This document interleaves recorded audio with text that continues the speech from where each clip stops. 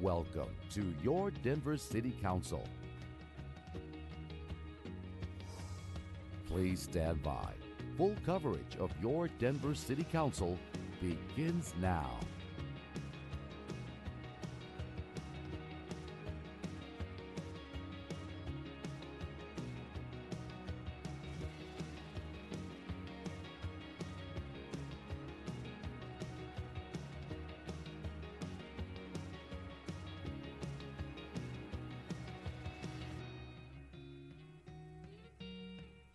Welcome, everyone. Today's meeting is being interpreted into Spanish.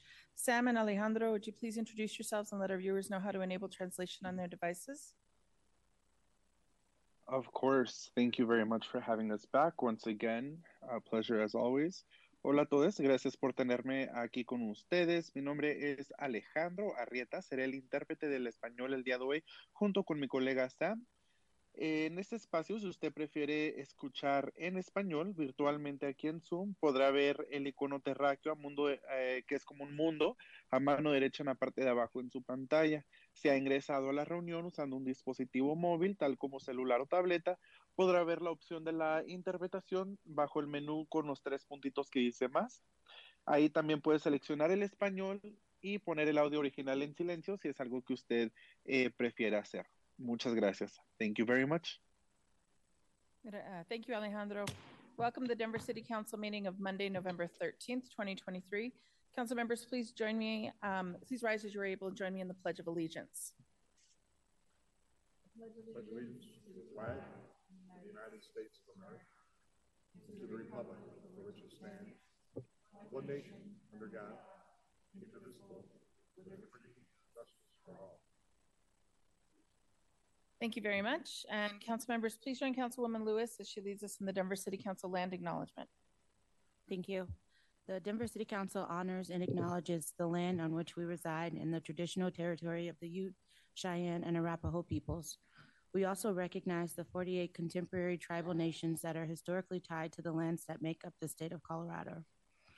We honor elders past, present, and future, and those who have stewarded this land throughout generations. We also recognize that government, academic, and cultural institutions were founded upon and continue to enact exclusions and erasures of Indigenous people. May this acknowledgement demonstrate a commitment to working to dismantle ongoing legacies of oppression and inequities and recognize the current and future contributions of Indigenous communities in Denver. Thank you very much. Madam Secretary, roll call. Gonzalez Gutierrez. Here. Alvidrez. Here. Flynn. Here. Gilmore. Here. Hines. Here. Cashman. Here. Lewis. Present. Parody. Here. Romero Campbell. Here. Sandoval. Present. Sawyer. Here. Watson. Here. Madam President. Here. 13 members present. There are 13 members present. Council has a quorum. Council will now vote to either adopt or reject the mayor's proposed 2024 budget as amended. Councilwoman Lewis, we need a motion to adopt. I move that the mayor's proposed 2024 budget be adopted as amended. Thank you very much. And we can take comments from members of council. We'll start with Councilwoman Gilmore. Thank you, Council President. When I was elected to Denver City Council in 2014, our culture was vastly different. Since then, we've worked hard to transform our council into a group that leverages its collective strength to shape our city's budget and do more to deliver for Denverites, and more importantly, include them in their city government.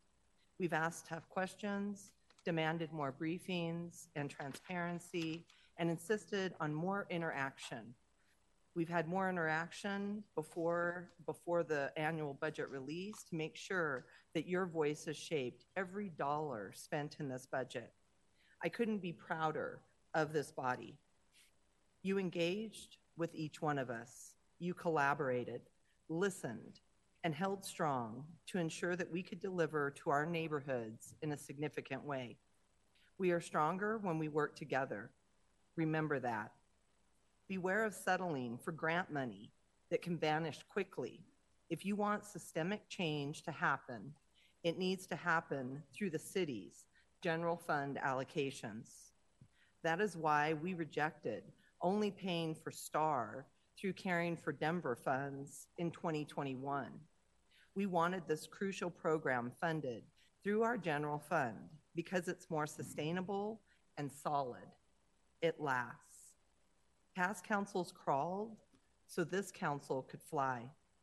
Together, we've set a solid foundation and the expectation for what this council can achieve. I'm so excited for the work that lies ahead. I know that we can achieve so much more together. Thank you, Council President. Thank you very much. Councilwoman Parody. Yeah, so I'm speaking off the cuff, and I think what I want to say to everyone tonight before we take this vote is that what you saw in this budget process was a new mayor, about 50% new council, digging in during just a really, really difficult budget context for a city. We're small as a city. We're not the state. Our budget, $1.7 billion is a lot of money, but the need that calls on that money is almost endless. And so I think the challenge for our city is to continue to figure out how do we build revenue so that we don't have to pit needs against each other? And how do we think about, like, what is our job as local government? To me, that will always be making sure that everyone in Denver has their basic needs met. You've probably heard me say that before. You will hear me say that again. If that's not happening, and if that's not kind of the metric that we're using to decide where those dollars go, then I don't think we're succeeding as local government. I'm really proud of the work that council as a body did on this budget. I think having all 13 of us coming together behind one of the most urgent needs in our city as co-sponsors was I don't want to say unprecedented necessarily, but it felt big. And I'm just really proud to be up here with these other 12 folks tonight. Thanks, everyone. Thank you so much. Councilman Cashman. Yeah, thank you, Madam President. Echo what my colleagues have said thus far. Thank you for that. I will be voting in favor of this year's budget, but it does not do what we need our budget to do. And I think Councilwoman Parody is right on line, and we simply need more money. We need to be investing far more heavily on the social programs that impact public health and public safety, the mental health, the drug treatment, after-school programs. I mean, we had after-school providers ask us for over $30 million of additional monies for after-school programs, and we're not able to get any of that.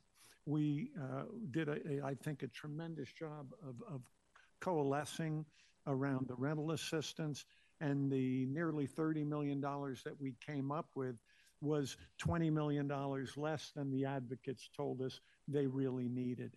I thank the mayor for his willingness to compromise and to collaborate with this council.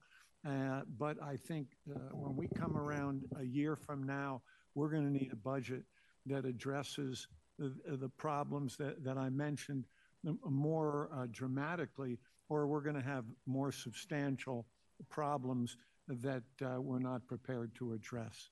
Thank you, Madam President. Thank you very much. I'll add my thanks to this body and to the administration. We opened up our budget priorities process once the new council members and this new body was sworn in July, and made sure that what we presented to the administration was fully reflective of this body. And so I thank everyone on this dais and the new administration, but I also thank the bridge in between, which was our Department of Finance, and the amount of work that you go through, really starting maybe quarter one, quarter two of every year to get prepared for this moment is mammoth. It is monster. And the kinds of things that we're seeing happen in our city right now are not lost on them. And so I think everybody, not just prioritizing really important things, but also working together to get us to this point. Councilman Cashman, you're back in. Yeah, just a quick context. I did a little bit of research this morning. Denver's budget, as we've all heard, is about $1.7 billion. If you throw in the airport, golf, and wastewater, we're a little bit up over $4 billion. New York City's 2024 budget was $107 billion. Different place, I understand, but just for context. All right, thank you. Madam Secretary, roll call. On the motion to adopt the mayor's proposed 2024 budget as amended. Gonzalez Gutierrez, Aye. Alvidrez, Aye. Flynn, Aye.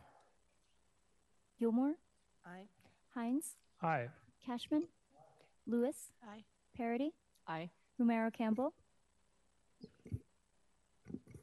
Aye. Sandoval, Aye. Sawyer, Aye. Watson, Aye. Madam President. Aye. 13 ayes. 13 ayes. Mayor's proposed 2024 budget has been adopted as amended. Thank you, everyone. Approval of the minutes. Are there any corrections to the minutes of November 6th?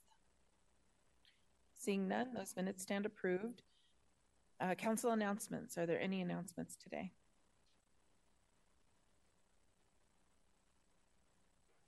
Councilwoman Romero Campbell.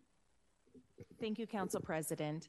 I just wanted to announce that we are going to be having our senior luncheon coming up right after Thanksgiving on Wednesday, the 29th of November. And this is open to all of District 4 community, and everyone is invited.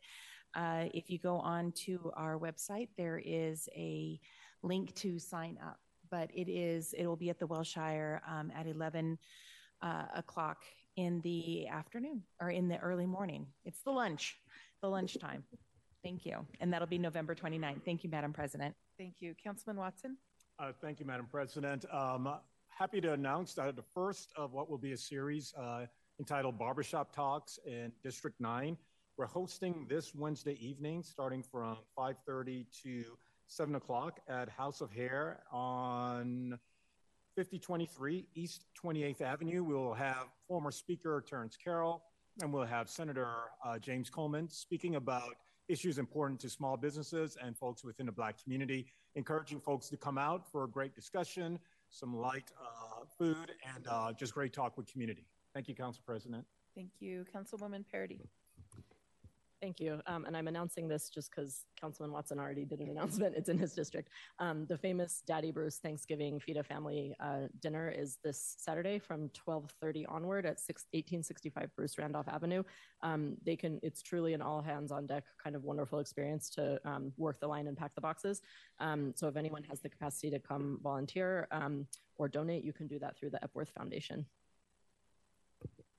Great. Thank you so much. Councilwoman Gonzalez Gutierrez. Thank you, Madam President.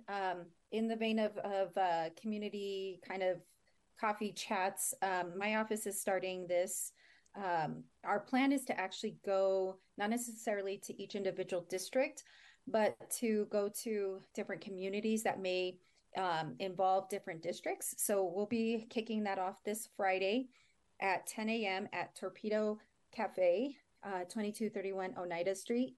And that so we're trying to get out into Northeast Denver. Montbello is where my office will be, and just have opportunity for one-on-one conversations, small group conversations. And so if anybody's watching and would like an opportunity to connect with me, I will be there. Thank you so much. Councilwoman Sandoval. Thank you, Madam President. I just wanted to thank the Northside community and people throughout Denver. We have a migrant shelter in Northwest Denver that is experiencing an encampment of migrants who have timed out of the shelter. This Saturday, there was an impromptu pop-up barbershop for four gentlemen who are barbers in Venezuela and have no work here. And so my community put together a pop-up barbershop where I think 52 individuals got haircuts so that we could put those four individuals to work. And then Sunday in the Valdez Elementary School parking lot, there was a free type of giveaway thrift store type situation where the entire parking lot of Valdez was filled with donations, and individuals from the encampment and from the shelter could come and pick what they felt was needed. So I just want to give a shout out to the Highland Mommies migrant support group. They've been working fast and furious, and I just have a request that if you have availability to open your home to any of these migrants, that's what is needed most, is they want to work and they need housing. They do not want these handouts. I've talked to them personally, and they feel embarrassed for having to take all of these donations. What they do is they want jobs and they want somewhere to live. So if you have an opportunity to have an extra room, or you would like to have a sponsor of family, please contact my office and we can put you in connection. But I'm just going to ask a plea for all of Denver. We need housing, and we need to open up our housing to these people, individuals, for a certain amount of time so they can get themselves on their feet. But thank you to my community for showing up and showing how great our community can be when we all come together. Thank you, Madam President. Thank you very much. And there are no presentations, no communications, no proclamations being read this afternoon. Madam Secretary, please read the bills for introduction. From the Business, Arts, Workforce, and Aviation Services Committee, 23-1576, a bill for an ordinance approving a 2024 operating plan and budget for the Old South Gaylord Business Improvement District. 23-1577, a bill for an ordinance approving a 2024 operating plan and budget for the Cherry Creek Sub-Area Business Improvement District. 23-1578, a bill for an ordinance approving a 2024 operating plan and budget and an amended 2023 budget for the Cherry Creek North Business Improvement District. 23-1579, a bill for an ordinance approving a 2024 operating plan and budget and an amended 2023 budget for the Downtown Denver Business Improvement District. 23-1580, a bill for an ordinance approving a 2024 operating plan and budget for the Colfax Business Improvement District.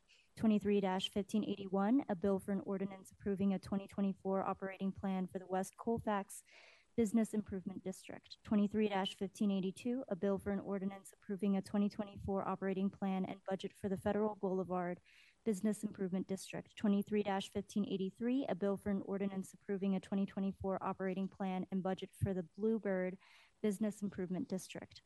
23-1584, a bill for an ordinance approving a 2024 operating plan and budget for the Colfax Mayfair Business Improvement District. 23-1585, a bill for an ordinance approving a 2024 operating plan and budget for the Santa Fe Business Improvement District.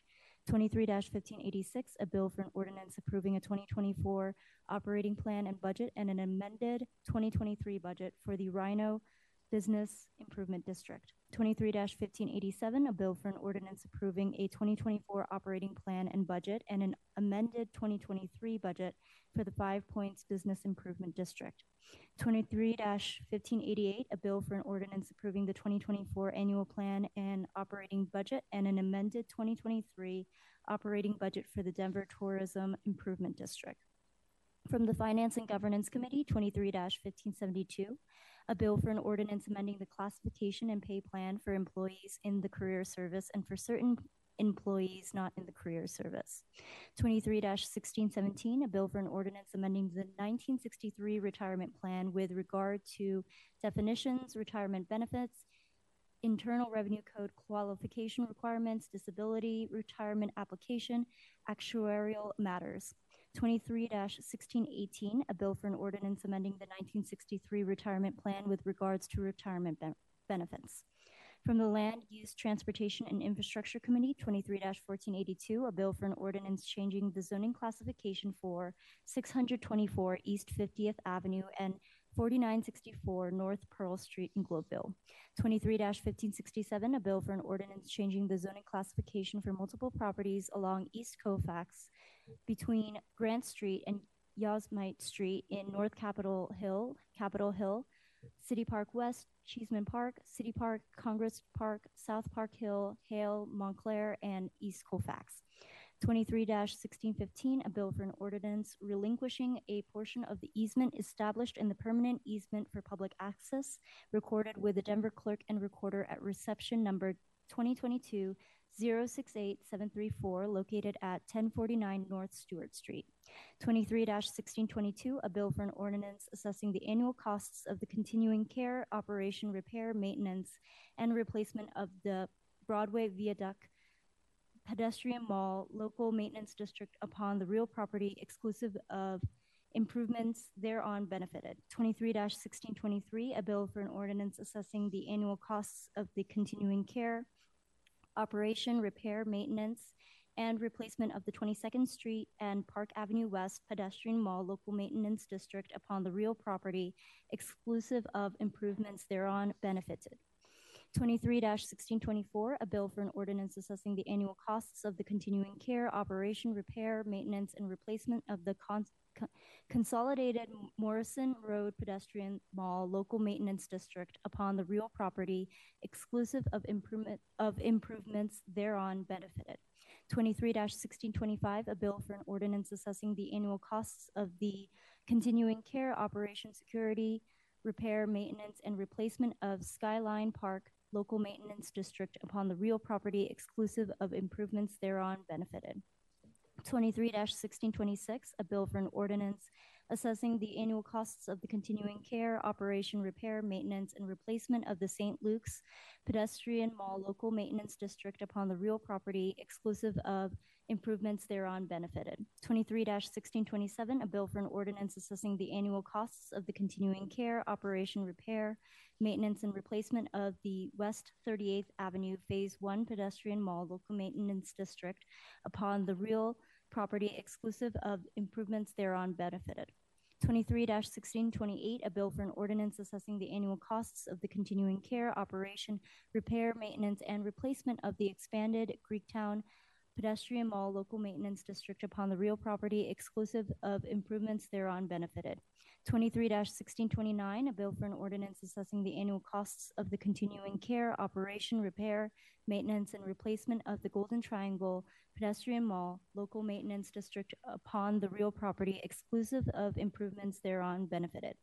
23-1630, a bill for an ordinance assessing the annual costs of the continuing care, operation, repair, maintenance, and replacement of the Phase 2 West 38th Avenue pedestrian mall local maintenance district upon the real property, exclusive of improvements thereon benefited.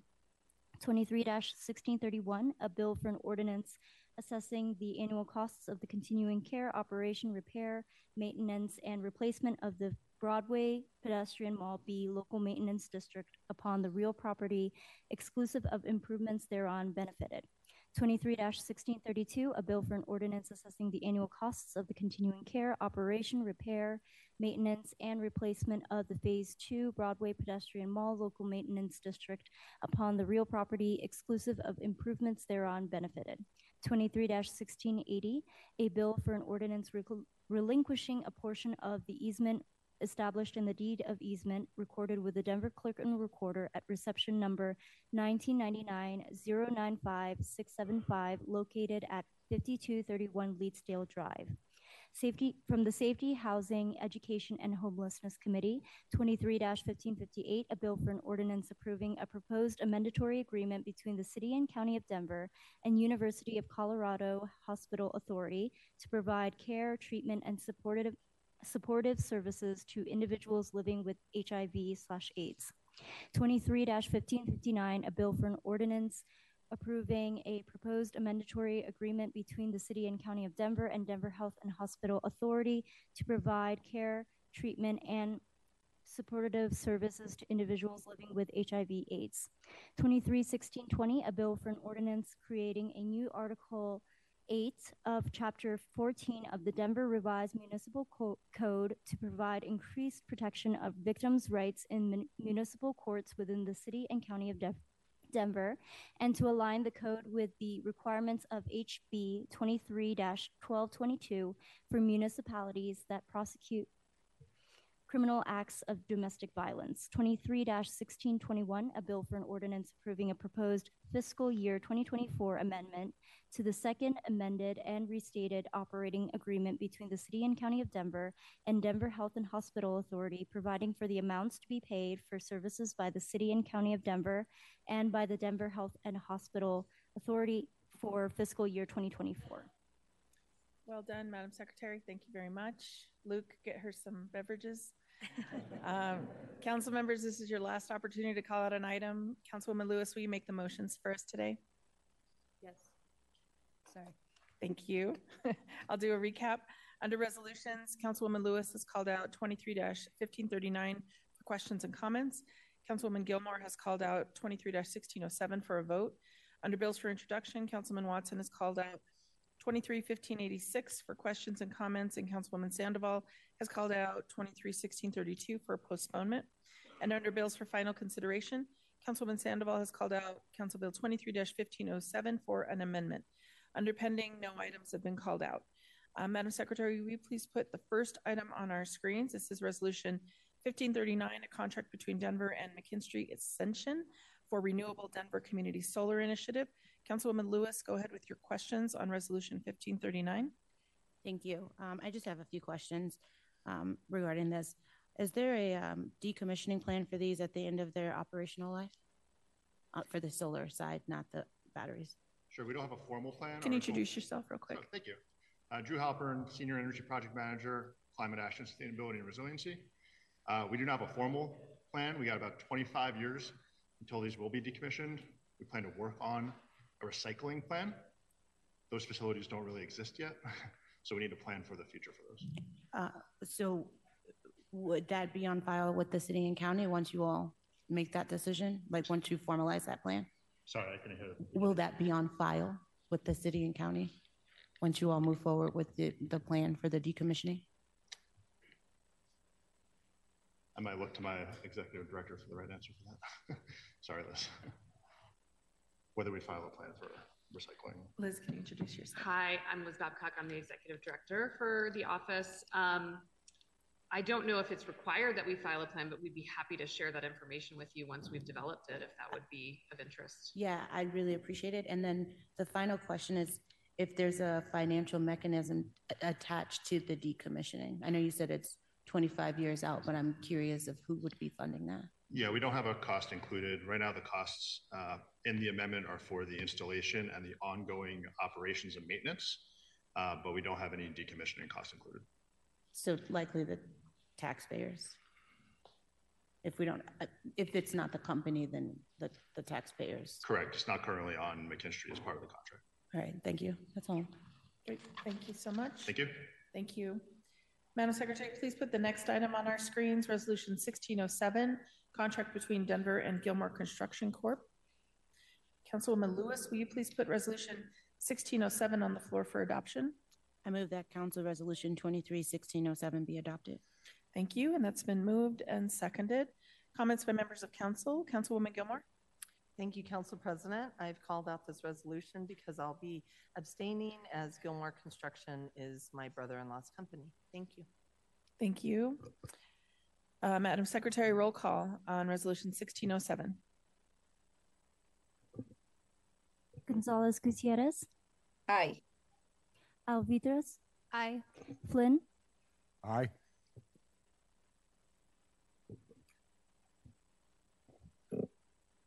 Gilmore. Abstain. Hines. Aye. Cashman. Aye. Lewis. Nay. Parity. Aye. Romero Campbell. Aye. Sandoval. Aye. Sawyer. Aye. Watson. Aye. Madam President. Aye. Madam Secretary, close the voting and announce the results. 1 nay, 11 ayes.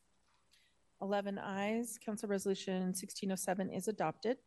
Madam Secretary, please put the next item on our screens, Council Bill 1586 regarding the Rhino Improvement District. Councilman Watson, please go ahead with your questions and comments. Thank you, Council President. Is Michael Kerrigan? Michael, I see you. Do you mind coming forward and introducing yourself, sir? Good afternoon, Councilmember Watson. Michael Kerrigan from the Department of Finance. Thank you, Michael. And sometimes your voice is kind of soft, so if you speak up, I have a few questions for you.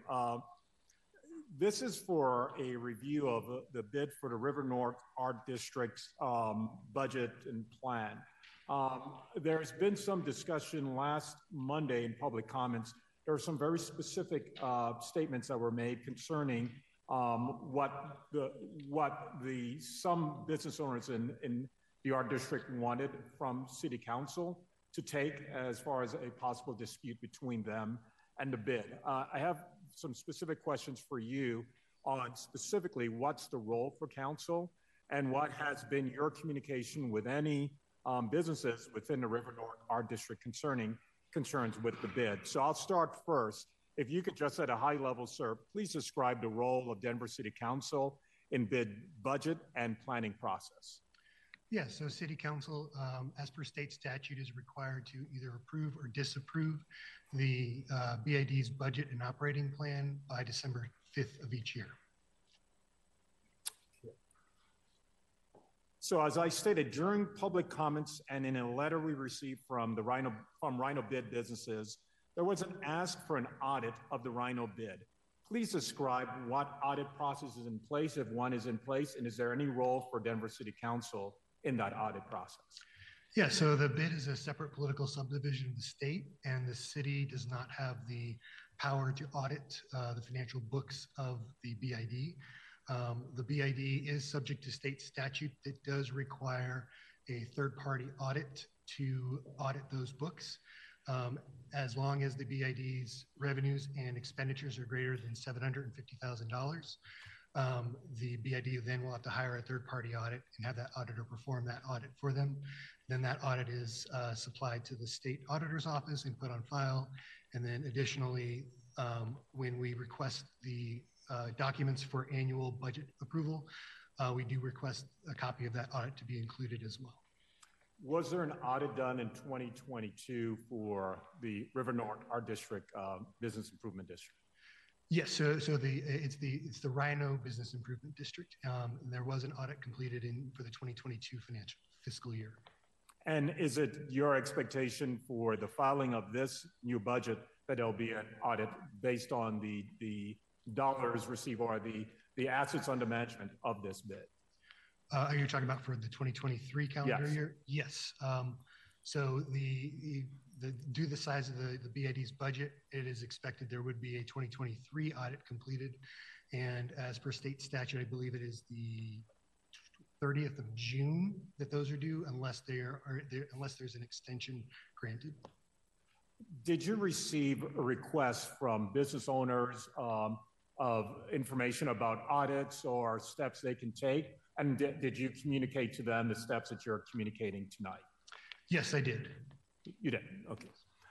My third question is, what are the steps businesses within the Business Improvement District can take to receive financials and provide feedback communications for any concerns they currently have with the Business Improvement Districts? Are there steps that they can take for concerns, for questions, for communications specific around the financials of the bid?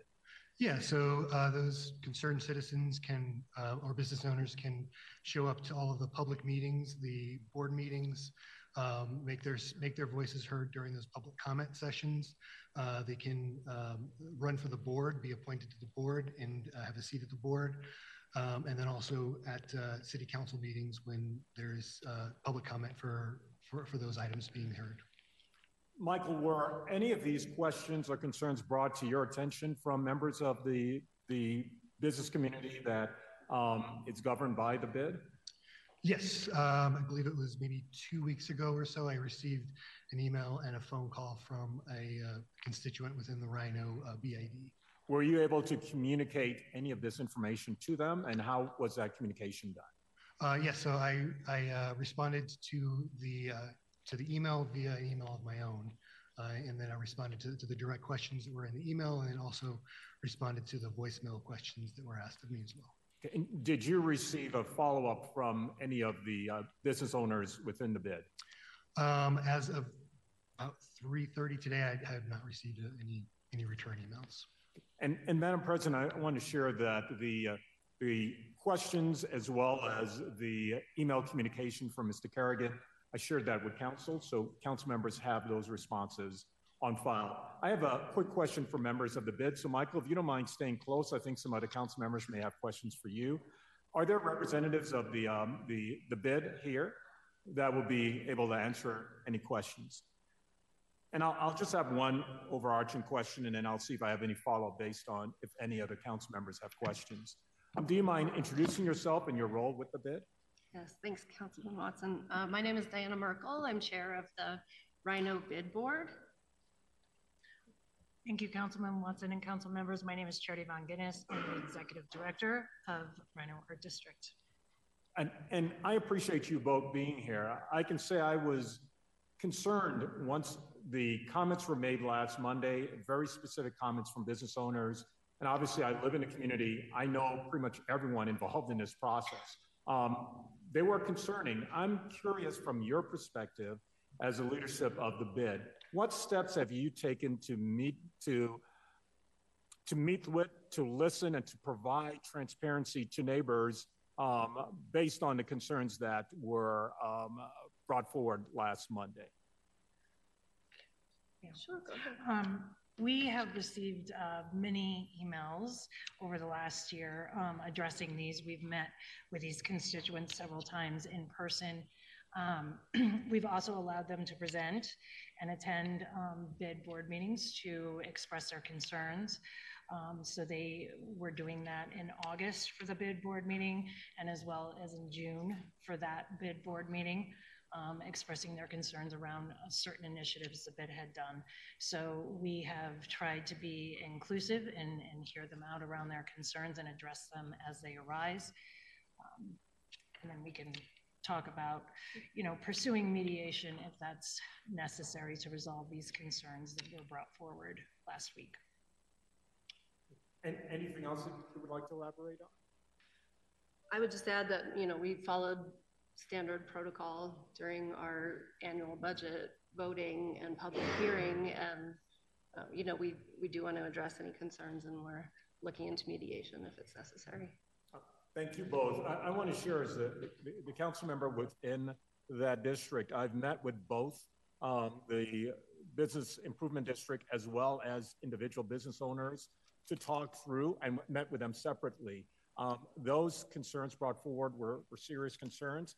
I look forward to continue collaborating with you and the bid and with business owners on what steps we can take towards solutions. So thank you so much for being here. Thank you, Michael, for providing details on the steps that you've taken and the specific responses to questions. Madam President, I'm looking forward to see if there are additional questions from members of council. Thank you, Councilman Watson. There are none. Anything to follow up on? No follow-up, ma'am. Okay, thank you. Madam Secretary, please, thank you, folks. Please put the next item on our screens. Council Bill 1632, Phase 2, Broadway Pedestrian Mall, approving assessments. Councilwoman Lewis, will you put Bill 1632 on the floor for publication? I move that Council Bill 23-1632 be postponed to after council reconvenes. Nope, just ordered published. Oh, my bad. A couple lines above that. It's just ordered published. Oh, shit. Oh, I'm so sorry. Let's take a deep breath. I am exceptionally tired. It's today. a well-known acronym. Let's start over. Councilman Lewis, will you please put Bill 1632 on the floor for publication? I move that Council Bill 23-1632 be ordered and published. Thank you very much. And that's been moved and seconded. Councilwoman Sandoval, your motion to postpone. I move that Council Bill 1632 be postponed to after council reconvenes from the board or as the Board of Equalization and its hearing. Thank you. And that has been moved and seconded.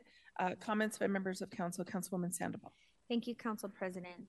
I'm requesting that council vote to postpone Council Bill 23-1632 so that council can first convene at 5:30 as the Board of Equalization and consider any reductions to the assessment before approving any assessments for the same local maintenance district. Perfect. Seeing no one else in queue, Madam Secretary, roll call on the postponement of Bill 1632. Gonzalez Gutierrez. Aye. Alvidrez. Aye. Flynn. Aye. Gilmore. Aye. Hines. Aye. Cashman. Aye. Lewis. Aye. Parody. Aye. Romero Campbell. Aye. Sandoval. Aye. Sawyer. Aye. Watson. Aye.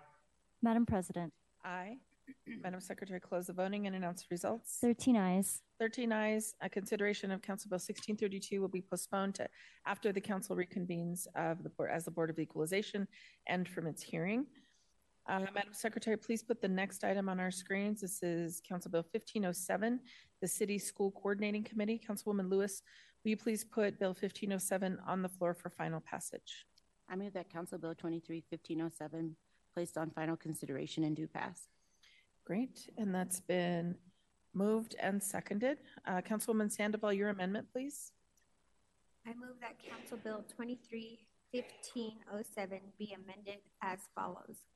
On page 2, line 22, strike principal and replace with principal or administrator. Thank you very much. Let's get that moved and seconded. It has been moved and seconded. Comments by members of council. We'll start with Councilwoman Sandoval. Thank you, Madam President. This is a change to the City School Coordinating Committee bill that Councilwoman Gonzalez Gutierrez and I have been working on for over the past few months, and wanted to make sure that we gave flexibility to Denver Public Schools by adding administrator and not just requiring a principal to serve on the committee. We're thankful and we hope that we can get all of the support for this. We have been working with Denver Public Schools on this. We've met with the DCTA, the Teachers Union, all of you and community to make sure that we have the best possible bill moving forward for the City School Coordinating Committee. Thank you, Madam President. Thank you. Councilwoman Gonzalez Gutierrez. Thank you, Madam President, and I want to thank Councilwoman or Pro Tem Sandoval for all of the work that she has done on this and partnership. And I also do want to thank the district for coming to the table to have the conversation.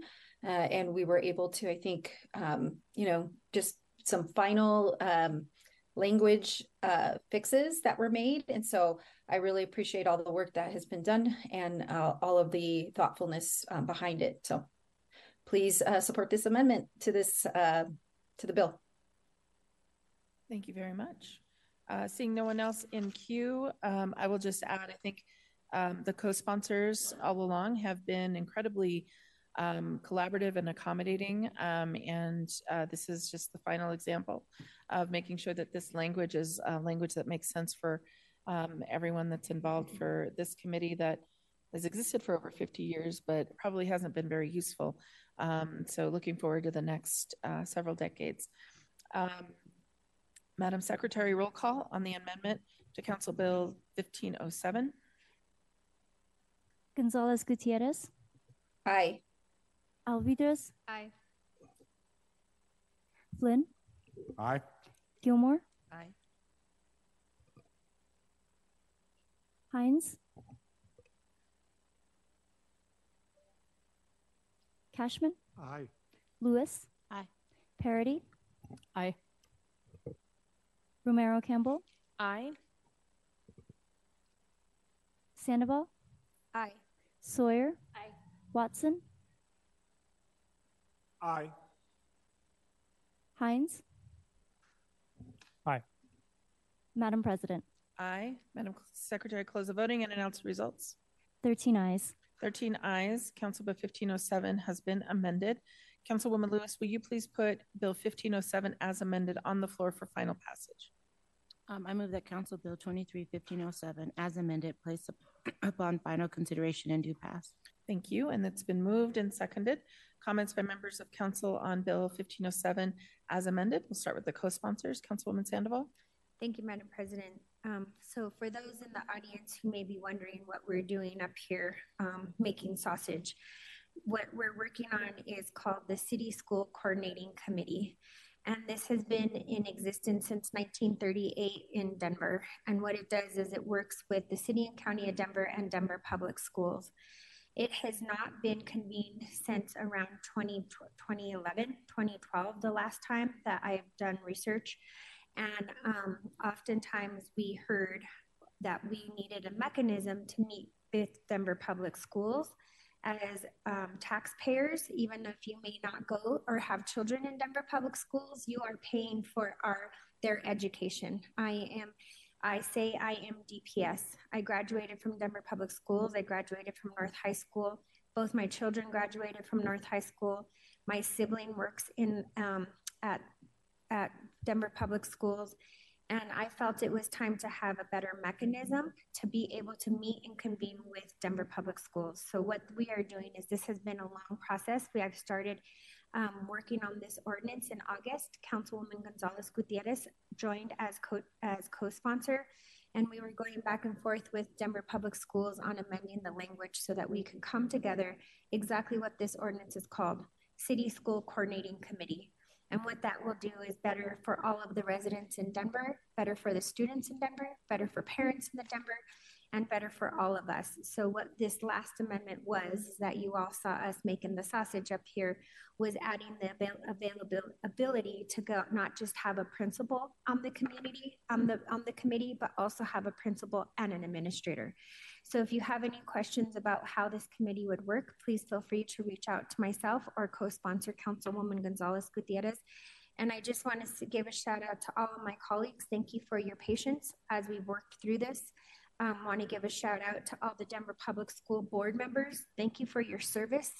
They are true champions. They work, they don't have a budget, they don't have staff, they're elected, and they take on a lot of the challenges that are facing Denver without much financial support or staff. So I have the utmost respect for our board members on Denver Public Schools and for all of the teachers and for all the principals and for the administration, Superintendent Dr. Marrero, and also for everyone, all of you who are taxpayers in Denver. Thank you for making sure that we have free education for the students in Denver. And I just hope that you all can sponsor, make sure that this gets approved and we can convene this in 2024. And just want to give a shout out to Councilwoman Gonzalez Gutierrez. Thank you so much for stepping in and helping be a mediator and making sure that we got to a good place in this final amendment. Thank you, Council. Thank you, Madam President. Thank you. Councilwoman Gonzalez Gutierrez. Thank you, Madam President. And I want to thank you again, Council Pro Tem Sandoval, for when I asked if I could join this effort, really because this is about collaboration and this is about, government agencies or entities, different levels of government actually communicating with one another. And so I'm really looking forward to how this will work going forward, seeing the many crises that our community is navigating. Even right now, not just talking about, the 2020 time of COVID, we're looking right now currently and potentially in the future. And this will be a way that we can better serve our community. And I also think it is a way for us as elected officials coordinating with, other elected officials and also coordinating with community members and folks who have expertise in these areas.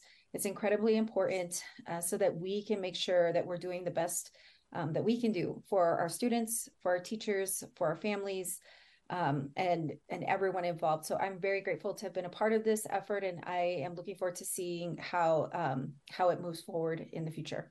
Thank you. Thank you. Councilwoman Lewis. Thank you, Madam Chair.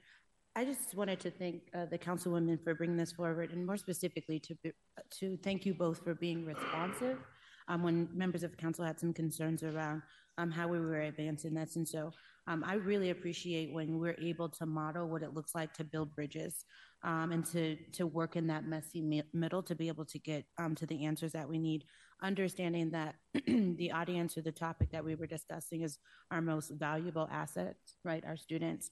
And so I really appreciate you all's commitment to be able to get this work done and getting this over the line. And so thank you both. And I'm looking forward to working in partnership with DPS. Thank you. Councilwoman Romero Campbell. Thank you, Madam President. I also want to thank our fellow council members, Pro Tem Sandoval and Councilwoman Gonzalez Gutierrez for bringing this forward. I think it's so critically important. I'm a proud DPS graduate. My kids are third, generation DPS graduates. And I think our community expects that systems will work together. And I think this is the right step for us to be able to say that we are responsive. They are all our students. It's all of our community, and just really proud of you to bring this forward and to reinvigorate the conversations that are so necessary that we need to have in our community. So thank you. And I just appreciate the work that you've done. And now the real work starts. Sausage made. Now we've got to grill it. Thank you, Council President. Thank you. Councilman Watson. Thank you, Council President. And I also want to thank President Pro Tem Sandoval, as well as Councilwoman Gonzalez Gutierrez. Often we hear or is communicated in the press how government doesn't work collaboratively. The many ways in which that we don't choose to build bridges for the greater good. This was not an easy task for both of these councilwomen to lead. Councilwoman Sandoval to have the courage to say in the first 5 days of being sworn in to take this on, and Councilwoman Gonzalez Gutierrez to join in as well. I think this is a model for the way government should work on not just simply on the easy things, but on something like this that's really tough. I thank the school board members, as Council President Pro Tem Sandoval spoke to, that are elected officials with no staff, unpaid, and that they also leaned in on this process. I mean, this is could be a catalyst for how we in municipal government can work across the board, not just with DPS, but even possibly with RTD. And so to both of you as the leaders of this process, thank you for your willingness to listen, to collaborate, and to work with other elected officials for the greater good of our community and for, as Councilwoman Lewis said, our best of ourselves, our children. So thank you so much, Council President. Thank you very much. I also look forward to supporting this and thank the work of our co-sponsors as well. Madam Secretary, roll call on Bill 1507 as amended. Gonzalez Gutierrez. Aye. Alvidrez. Aye. Flynn. Aye. Gilmore. Aye. Hines. Aye. Cashman. Lewis. Aye. Parody. Aye. Romero Campbell. Aye. Sandoval. Aye. Sawyer. Aye. Watson. Aye. Madam President. Aye. Madam Secretary, please close the voting and announce the results. 13 ayes. 13 ayes. Council Bill 1507 has passed. Congratulations. Thank you. All bills are for introduction are ordered published. Council members, remember this is a consent or a block vote, and you'll need to vote aye. Otherwise, this is your last chance to call out an item for a separate vote. Councilwoman Lewis, will you please put the resolutions for adoption and the bills on final consideration for final passage on the floor? I move that the resolutions for adoptions and the bills on final consideration be placed upon final consideration and do pass in a block for the following items. Here we go, y'all. You got this. 231535, 231536, 231539, 231541, 231542, 231543, 231544, 231545, 231546, 231547, 231548, 231549, 231550, 231551, 231552, 231554, 231555, 231556, 231593, 231594, 231595, 231707, 231571, 231568, 231573, 231596, 231605, 231606, 231608, 231609, 231610, 231611, 231612, 231613, 231614, 231771, 231557, 231570, 231574, 231575, 231598, 231599, 231600, 231601, 231602, 231603, 231674, 231538, 231520, 231523, 231055. Well done. Good job. And that's been moved and seconded. Madam Secretary, roll call, please. Gonzalez Gutierrez. Aye. Alvidrez. Aye. Flynn. Aye. Gilmore. Aye. Hines. Aye. Cashman. Lewis. Aye. Parody. Aye. Romero Campbell. Aye. Sandoval. Aye. Sawyer. Aye. Watson. Aye. Madam President. Aye.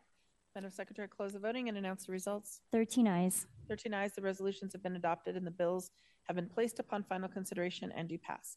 Tonight, Council will sit as the Quasi-Judicial Board of Equalization to consider reduction of total cost assessments for one local maintenance district, Phase 2 Broadway Pedestrian Mall in Council District 7. There'll also be a required public hearing for Council Bill 23-1364, changing the zoning classification for 1021 North Monroe Street in Congress Park. Anyone wishing to speak on either of these matters must go online to sign up during the recess of Council. If there are no objections from members of Council, we will recess until 5:30 p.m. before reconvening the regular meeting. City Council will hold a half-hour general public comment session, begins at 11 a.m. on Friday, November 17th, and we look forward to hearing from everyone again.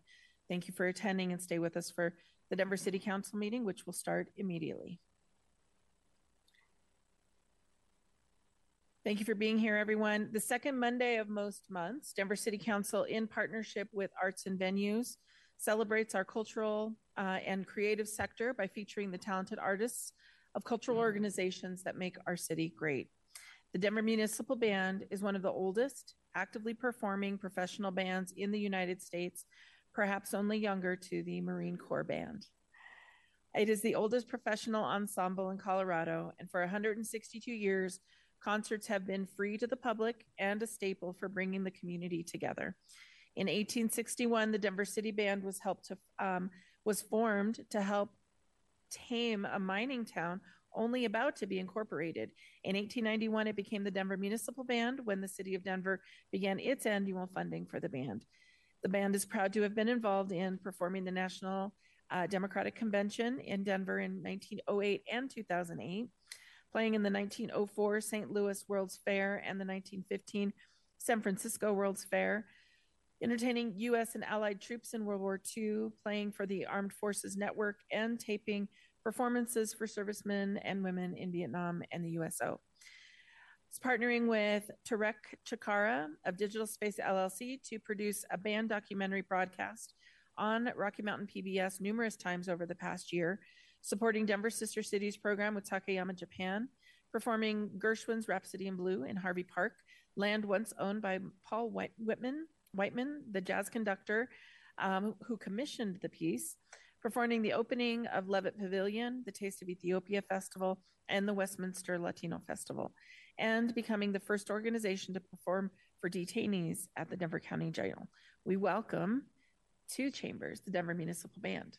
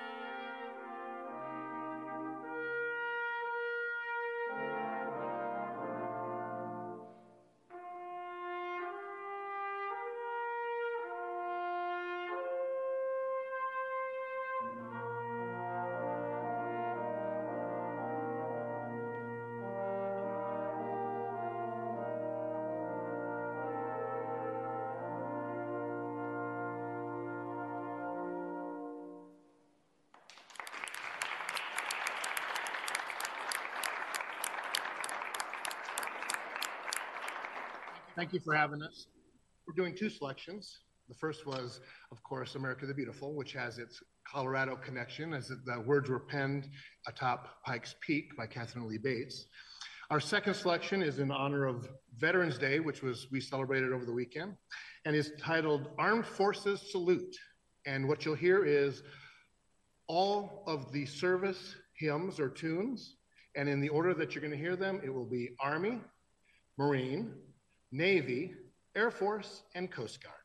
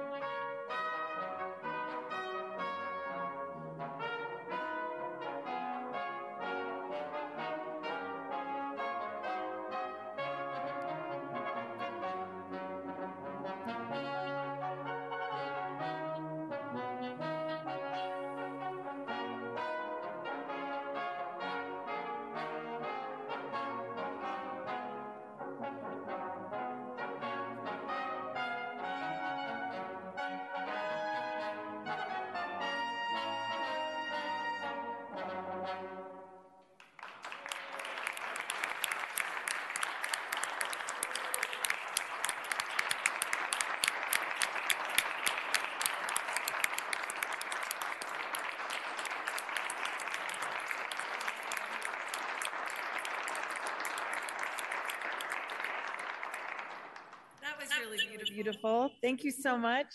Are you doing more? That's it? Okay. Before you go, will you just share a little bit about who's with you today, and where we can find more information about the Denver Municipal Band? Into the mic, if you wouldn't mind. Yeah. I know you're crunched in there. It's all good. Thank you so much for inviting us. I know I've got a lot of friends here and a lot of friends I have yet to meet. My name is Joseph Martin, and I have been executive director, but now I'm artistic director of the Denver Municipal Band and the conductor of the concert band, which performs in the summers. And with me, this is Evan King on trumpets. This is Sarah Ford on horn, Emmanuel Jester on tuba, and behind me, David Artley on trumpet as well. That's our group. And I invite you, please come and hear us during the summer. We have, take a look at denvermunicipalband.org. And we have a lot of concerts. We are the great equalizer. We present concerts of this quality to people all across Denver for free. All they got to do is just enjoy the beautiful parks and come out and hear us. So thank you for your continued support, and I hopefully we'll get a chance to see some of you when we're performing this summer. Thank you so much. And this was beautifully arranged thanks to Councilman Watson. So I want to turn it over and see if you had any comment. Okay. Hey, John and team, thank you so much. So blessed to have you all. I appreciate you, the work you do within our parks and providing the opportunity for music. I know you came to Madam C.J. Walker Park a few years ago when we brought community together to salute her service and in Denver. So thank you to the Denver Municipal Band. Thank you for helping us celebrate Veterans Day, and thank you for being here with us and celebrating with all of us here and folks that are watching on Channel 8. Awesome. Thank Thank you all again for being here.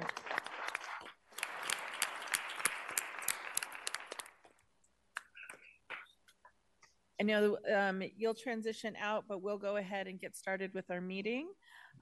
Council will now reconvene from our earlier session. There is no unfinished business.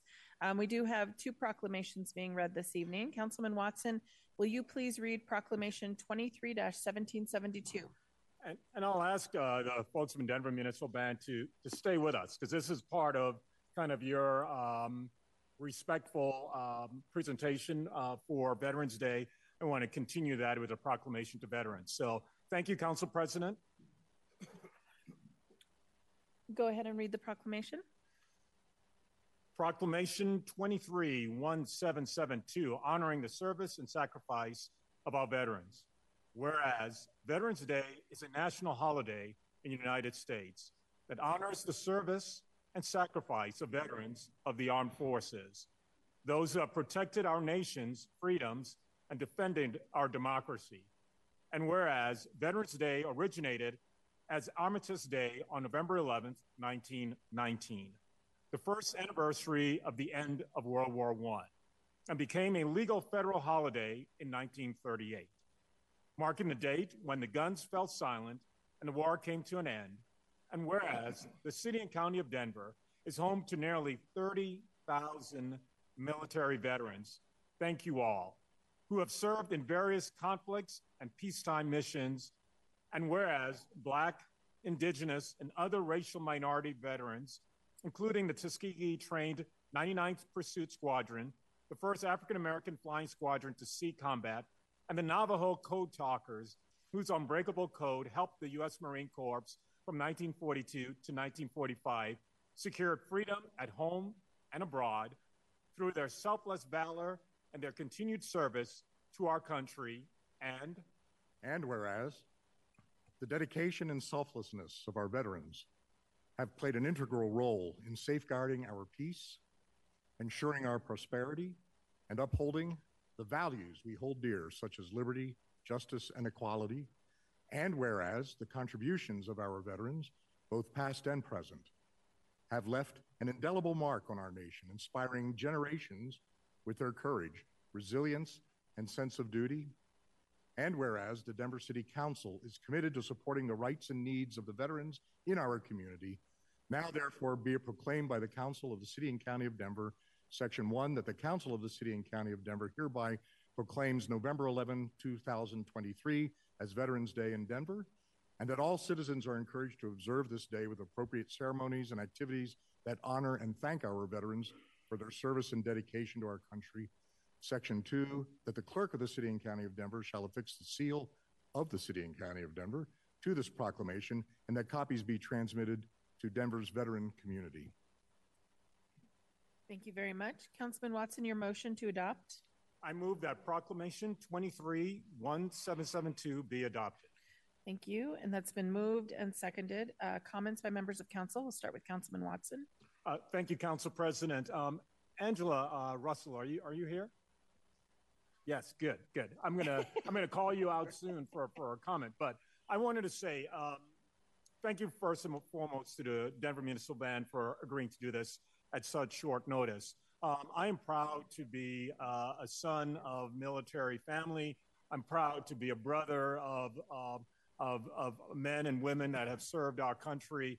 And I think as you look through the generations of our family, I think we possibly have fought and served in every war in this country, oftentimes without being acknowledged as actually full Americans, but still we stood in solidarity for our country. And I thank each and every one of the veterans that are here tonight in the audience, and each and every one of the veterans here in Denver that gave their time, their energy, their souls, and their families for their sacrifice and support.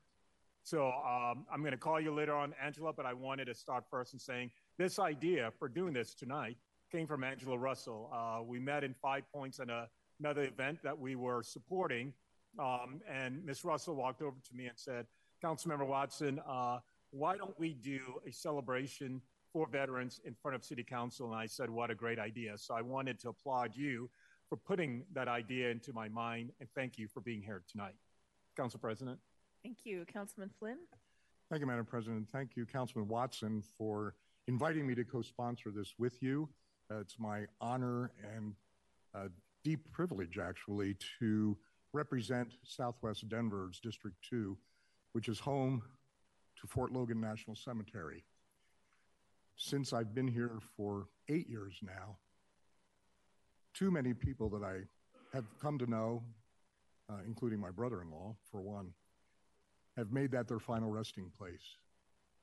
I was told when I took office that at that time there were about 122,000 interments at Fort Logan National Cemetery. That's an incredible statistic. And from personal experience over the past 8 years, and more recently with my brother-in-law, learned that they average upward of 30 burials a day at Fort Logan Cemetery. So much so that all 3 sites, they give you 25 minutes to get in and get out because there's always another veterans family right behind you. It's an honor to represent that hallowed ground as part of my district. I also want to say that as the middle son of 5 sons of an Iwo Jima Marine veteran, I know my dad was 19 years old on the Battle of Iwo Jima. He came home and told us, he shared a lot with us. A lot of veterans don't like to share their stories. My dad did. And what those young people went through to protect this country, to save the world from Nazism and the other Axis powers at the time, just can't even be comprehended, let alone fully appreciated by those of us who are here today, 60 years later. More than 60 years, almost, good Lord, 70 some. I would like also to point out former council member Chris Herndon in the back, Army veteran, Iraq. How many years?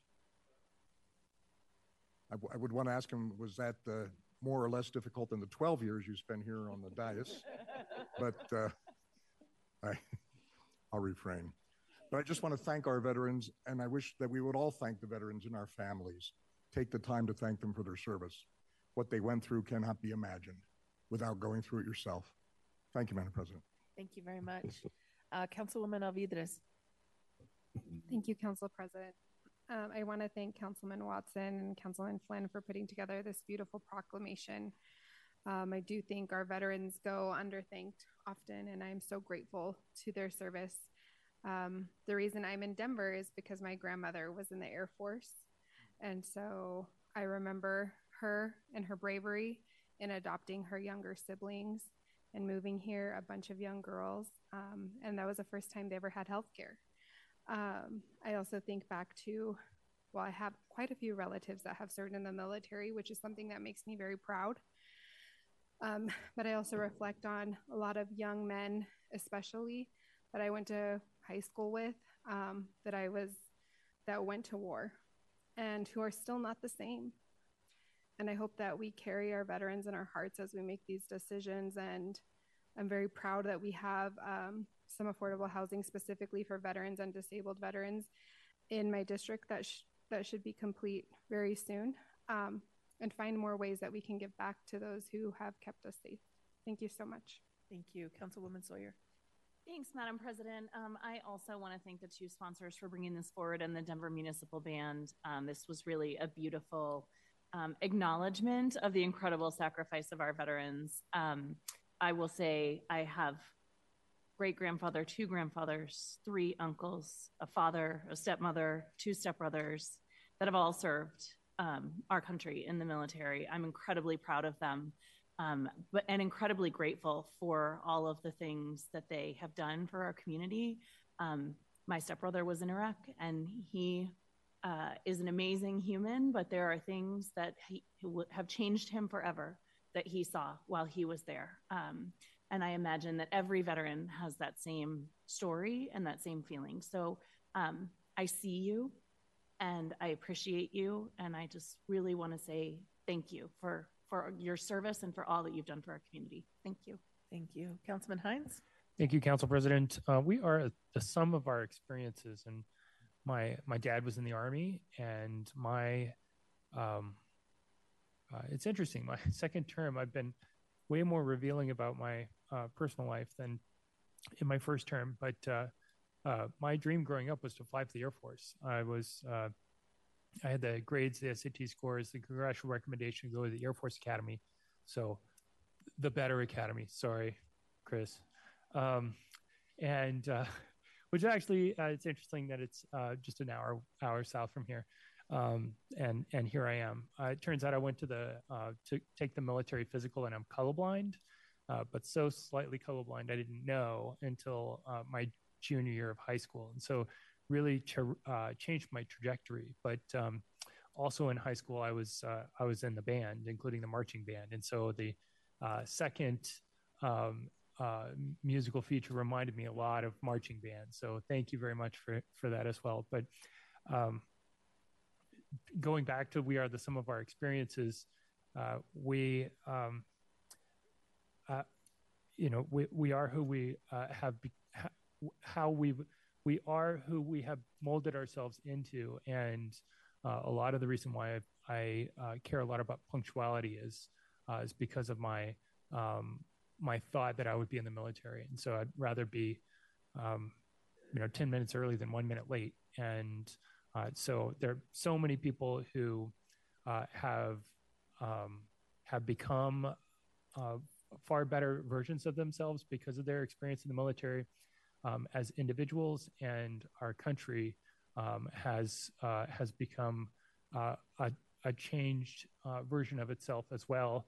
To Councilmember Flynn's point, we helped change the world stage and the world map in the 2 world wars, and so there's a lot of stuff that our veterans can be proud of, and how we've really helped create the world we're in today.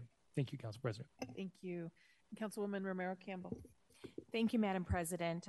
I too just want to thank Councilman Watson and Councilman Flynn for bringing this proclamation forward. I think it's, as the daughter of a veteran and uncles that are veterans as well, I deeply appreciate the service that they have had within our country. And I say in District 4 in Southeast Denver, we have a number of veterans, and we are deeply appreciative of their service.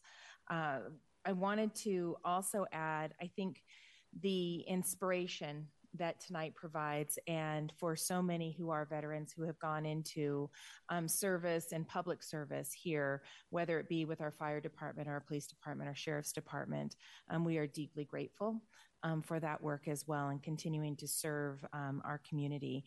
And for the younger people who are watching, I think also see and understand the value and the opportunity to serve our country. So I just wanted to say thank you for bringing this forward, and thank you all. Thank you so much. Madam Secretary, roll call.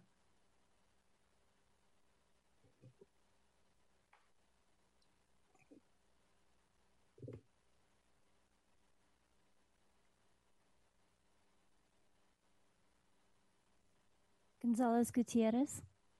Aye. Alvidrez. Aye. Flynn. Aye. Gilmore.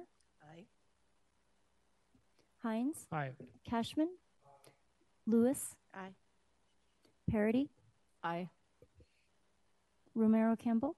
Aye. Sandoval. Aye. Sawyer. Aye. Watson. Aye. Madam President. Aye. 13 ayes. 13 ayes. Proclamation 1772 has been adopted. Thank you very much. Thank you everyone for being here.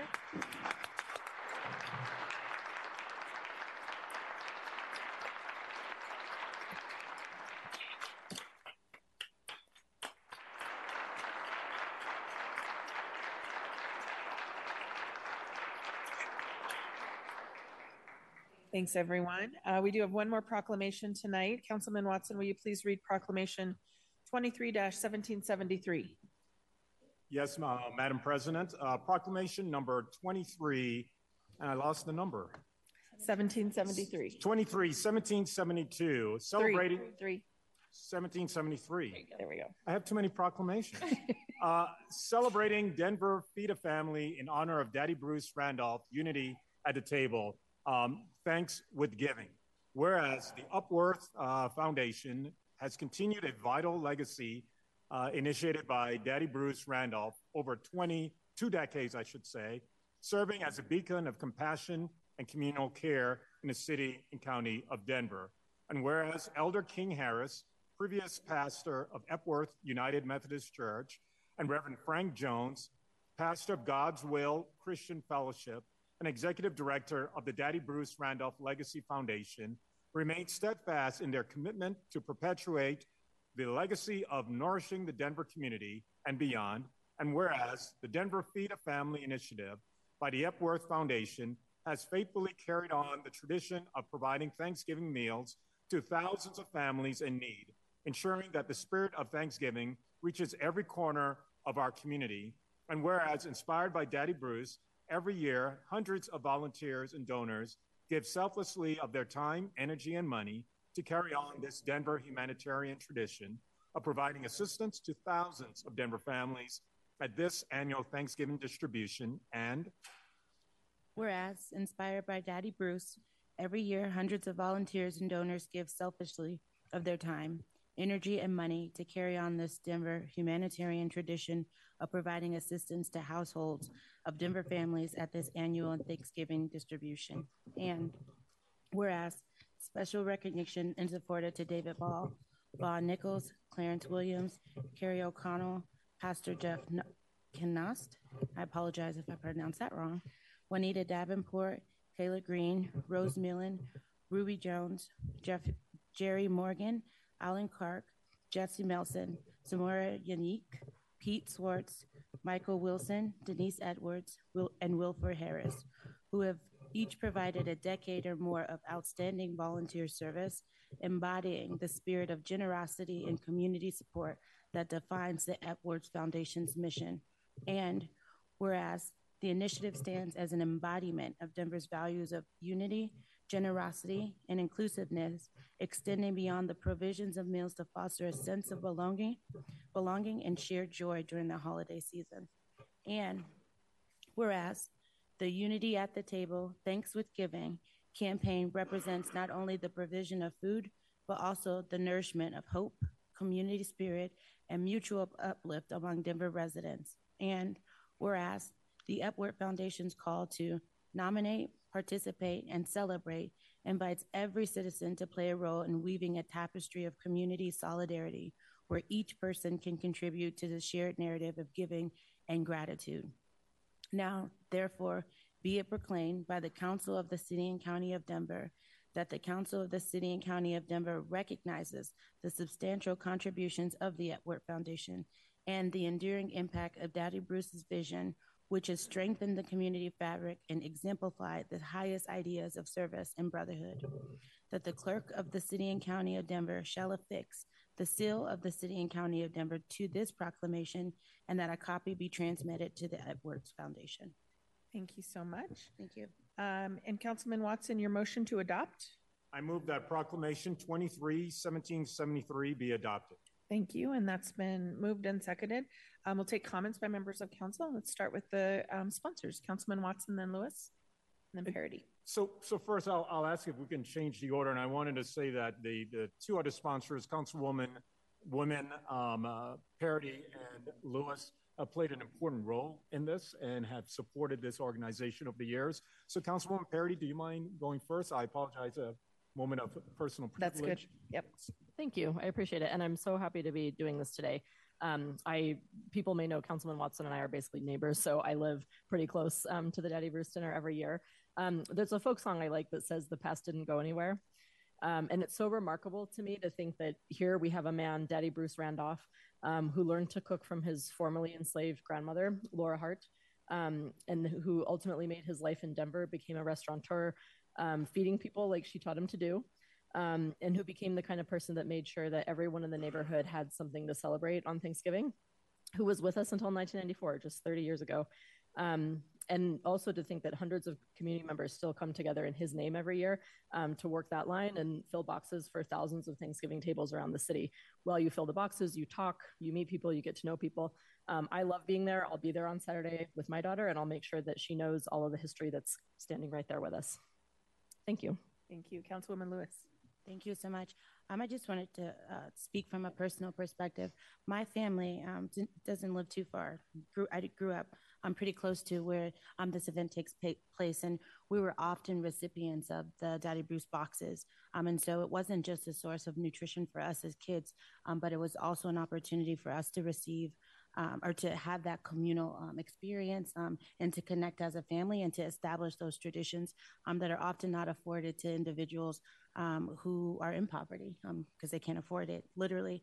And then fast forward to when I was a teen mama, same thing. As I was on many of the social services that we talk about, Daddy Bruce often provided the tradition that I now share with my 20-year-old for the holidays. And so I feel like I'm forever indebted to the work and service. I'm going to carry that when I was teaching at the two contemporary schools, and I would take my students to volunteer at Daddy Bruce on the weekends. And so they were both recipients of the boxes, but also would volunteer their services to be able to have that blended time. And so I'm just incredibly thankful for this kind of work and this kind of vision to be able to feed our families, to connect our families on a holiday where we should be sitting in gratitude, but most often folks can't afford to. And so thank you. Thank you so much. Councilman Watson. Thank you, Council President. And I'll share, Councilwoman Parity said that we are neighbors. I live 2 blocks from Councilwoman Parity and 1 block from Councilwoman Lewis's parents. So we are all within blocks of each other. We can have community on this council. And that's what I think of Daddy Bruce. I moved here to Denver in 1987 from the Virgin Islands. And in my early years after leaving CU and going into the workforce, volunteering with my team and volunteering with my family at Daddy Bruce was an important thing. And it wasn't just the giving of baskets to community members. It was actually the convening of community and the storytelling and the building of community presence. Denver doesn't have a large Black community, if you didn't notice that. But being at Daddy Bruce's basket giving during a time of giving thanks for many folks who had very little monetarily to give thanks for, but had a great deal as far as community to be thankful for. It gave a sense of community and that the love of the Epworth Foundation to carry on that soul, that spirit, that family through all these years. I am honored, along with the councilwomen who are my true neighbors, who are my true community, to put forward this proclamation and applaud you for all the ways you enrich the soul and the spirits and the stomachs of so many folks throughout Denver. So thank you to Epworth and thank you to the councilman for being the co-sponsors of this. Thank you very much. And seeing no one else in queue, Madam Secretary, roll call.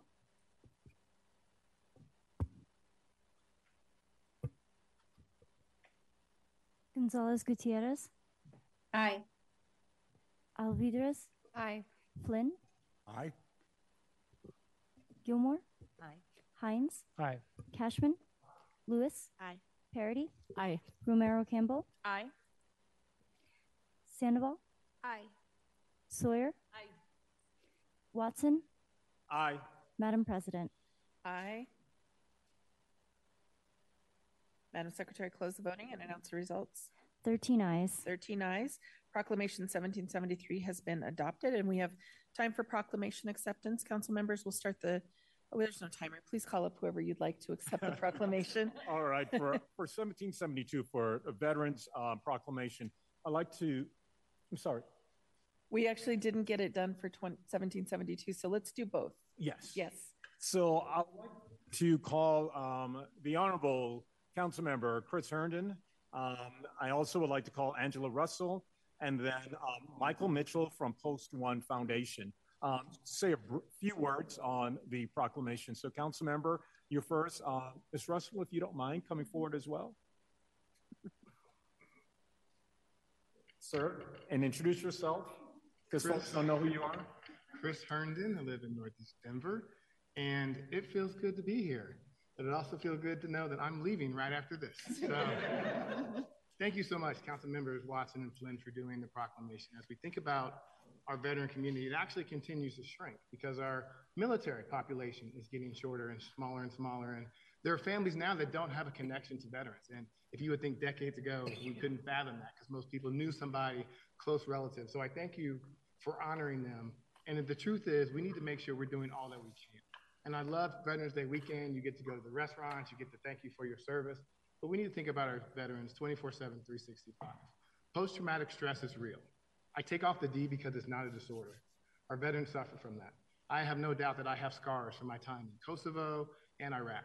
But we need to make sure we have our legislators who are doing all that they can to make sure that their needs are being met. Because once you serve, I say you shouldn't have to worry about a job, you shouldn't have to worry about a house, and do all that you can to make sure that they are being taken care of. We had a great display, I don't know if you knew, at Mile High Stadium a couple of weekends ago as Councilmember Hines brought up the Air Force Academy that just happened to be undefeated up until that night, because as they took on West Point defeated them 23-3. So I just want to bring that up as you talk about great academies. That was West Point. But in all sincerity, thank you for doing this. Thank you for all that you do, and we cannot thank enough for our veterans. So I appreciate the Denver City Council doing that. And once again, Godspeed. I wish you all the very best. Thank you. Thank you. And Ms. Russell, do you mind saying a few words? First of all, I'd like to thank each and every one of you that put in effort to see that this proclamation came into fruition. My passion is working with the veterans. I am not from here. I've only been here a year. This is my first year. And I'm trying to find my footing. My passion is I want to look for the veterans who did not receive their Purple Hearts or their Gold Stars. There's a lot of veterans out here who served and who went unacknowledged. And I would like to work with anyone who's willing to help me find those veterans and give them their due process.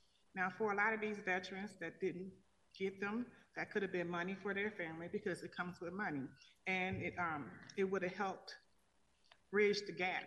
Some veterans come out, let me say it like this. There are different categories of veterans. They put us in different categories. You have veterans that come out, they get nothing. They just come out. You have veterans that come out, they become status veterans. And then you have disabled veterans. I am a disabled veteran. So all services, all areas are not the same. Vietnam veterans get one thing. I'm a Gulf War veteran. We get one thing. OEF, IF, they get more. They get they get everything. And I'm pretty sure the Vietnam veterans said the same thing about us. But there's still more to do.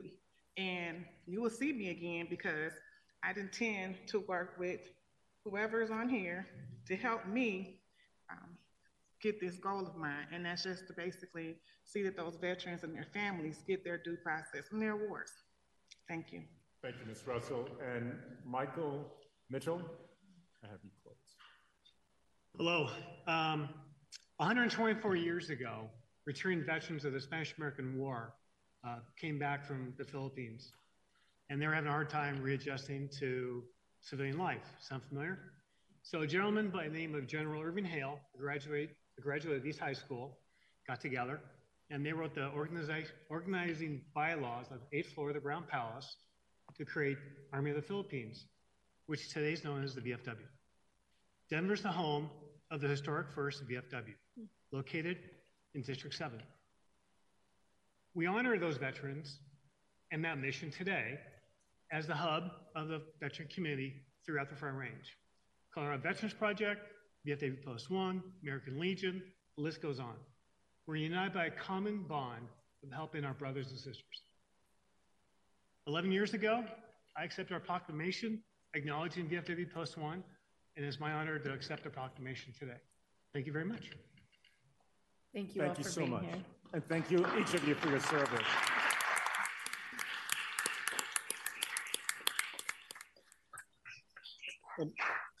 Councilman Watson, please call up who you'd like to accept your second proclamation. And I'll ask for the veterans, please stick around. We're going to do a few pictures and I'll provide you the actual proclamation. So please don't leave. So for 1773, I would like to call forward, and I'm going to destroy your pronunciation of your name, but Xiomara Yannick. Was that even close? Yes. Thank you, Xiomara. Do you mind introducing yourself? Sure. My name is Xiomara Yannick, and I am a volunteer for the Epworth Foundation. So I would like to say thank you. I'm here with the pastor of Epworth United Methodist Church and a board member from the foundation as well to accept this proclamation. Your words were beautiful. I too am a transient to Denver. I came here 12 years ago, and my very first year here, somebody called me and brought me down, and I have been volunteering and actually now coordinating this annual event ever since. One of the things that you stated, what's really most important about this Thanksgiving and about the distribution of the baskets, is that it is community. It's not. Feeding is secondary. It's about coming together as people, as human beings, and be able to really share in that. What's wonderful is that when volunteers come back year after year, it's almost like a family reunion where they don't see each other until this actual event, and they connect in a way to make sure that the event happens within 24 hours so we can give the streets back to the community that lives there.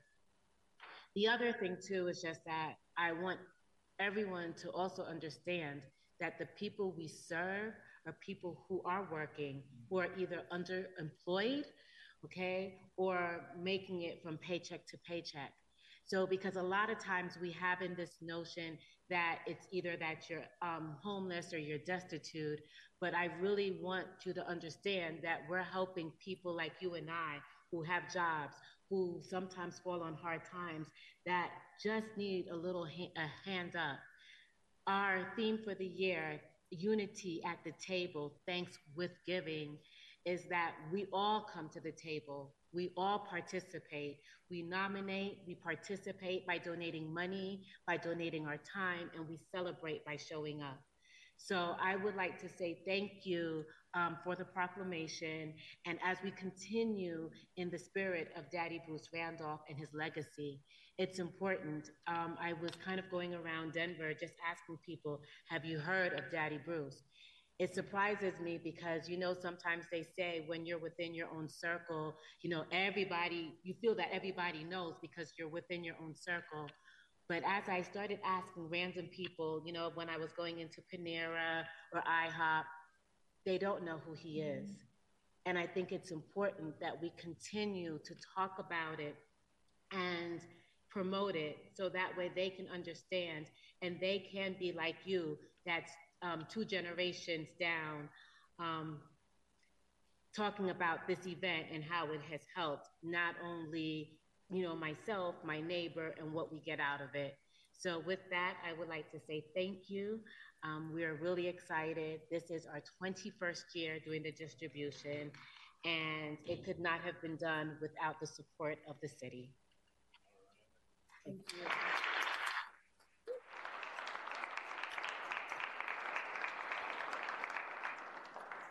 Thank you all so much. I know Councilman Watson and Flynn might, and our other co-sponsors might exit for a moment, but we have a couple different hearings to begin. So thank you everyone for being here for the proclamations.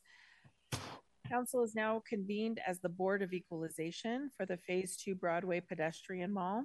The public hearing for Phase 2 Broadway Pedestrian Mall is open, and we will have a staff report from Brendan Kelly.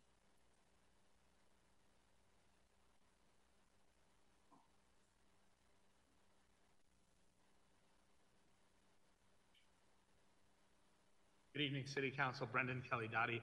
I'm just repeating what I had read before. So tonight's Board of Equalization is for the Phase 2 Broadway Pedestrian Mall Local Maintenance District. This district is located in the Baker, Spear, and Washington Park West neighborhoods, is within Council District 7, and is generally along both sides of North and South Broadway, between 2nd Avenue and Bayard, and along both sides of South Broadway between West Alameda Avenue and Center Avenue, and along both sides of West Alameda Avenue from South Broadway to Cherokee Street. Through a successful petition and legislative process, this district was created in 1993. The primary local public improvements that were installed included trees, low planted landscaped areas, irrigation, decorative brick sidewalk and grates at tree wells, streetscape furniture, and trash receptacles. From the city charter and the revised municipal code, the purpose of local maintenance districts can be summed up as existing for the continuing care, operation, security, repair, maintenance, and replacement of local public improvements. Any such local maintenance district shall have a board of 5 members, one of which is the manager of Dottie or his designee, which for this district is me. From the revised municipal code, the board shall have the right, power, authority, duty, and obligation to determine annually the total or proportionate annual cost to be assessed for the continuing care, operation, security, repair, maintenance, and replacement of the pedestrian and or transit mall. The Board of Equalization notice from Dottie dated November 3rd, 2023, and sent to council includes one protest letter containing complaints and objections received by Dottie in response to the district's notice of proposed 2024 assessment. Council, sitting as Board of Equalization, shall hear and determine all written complaints and objections filed with the manager and may confirm the assessments proposed or make any modifications which may seem equitable and just. Thank you very much, Brendan. We do have one speaker for this hearing. Robert Bailey, come on up.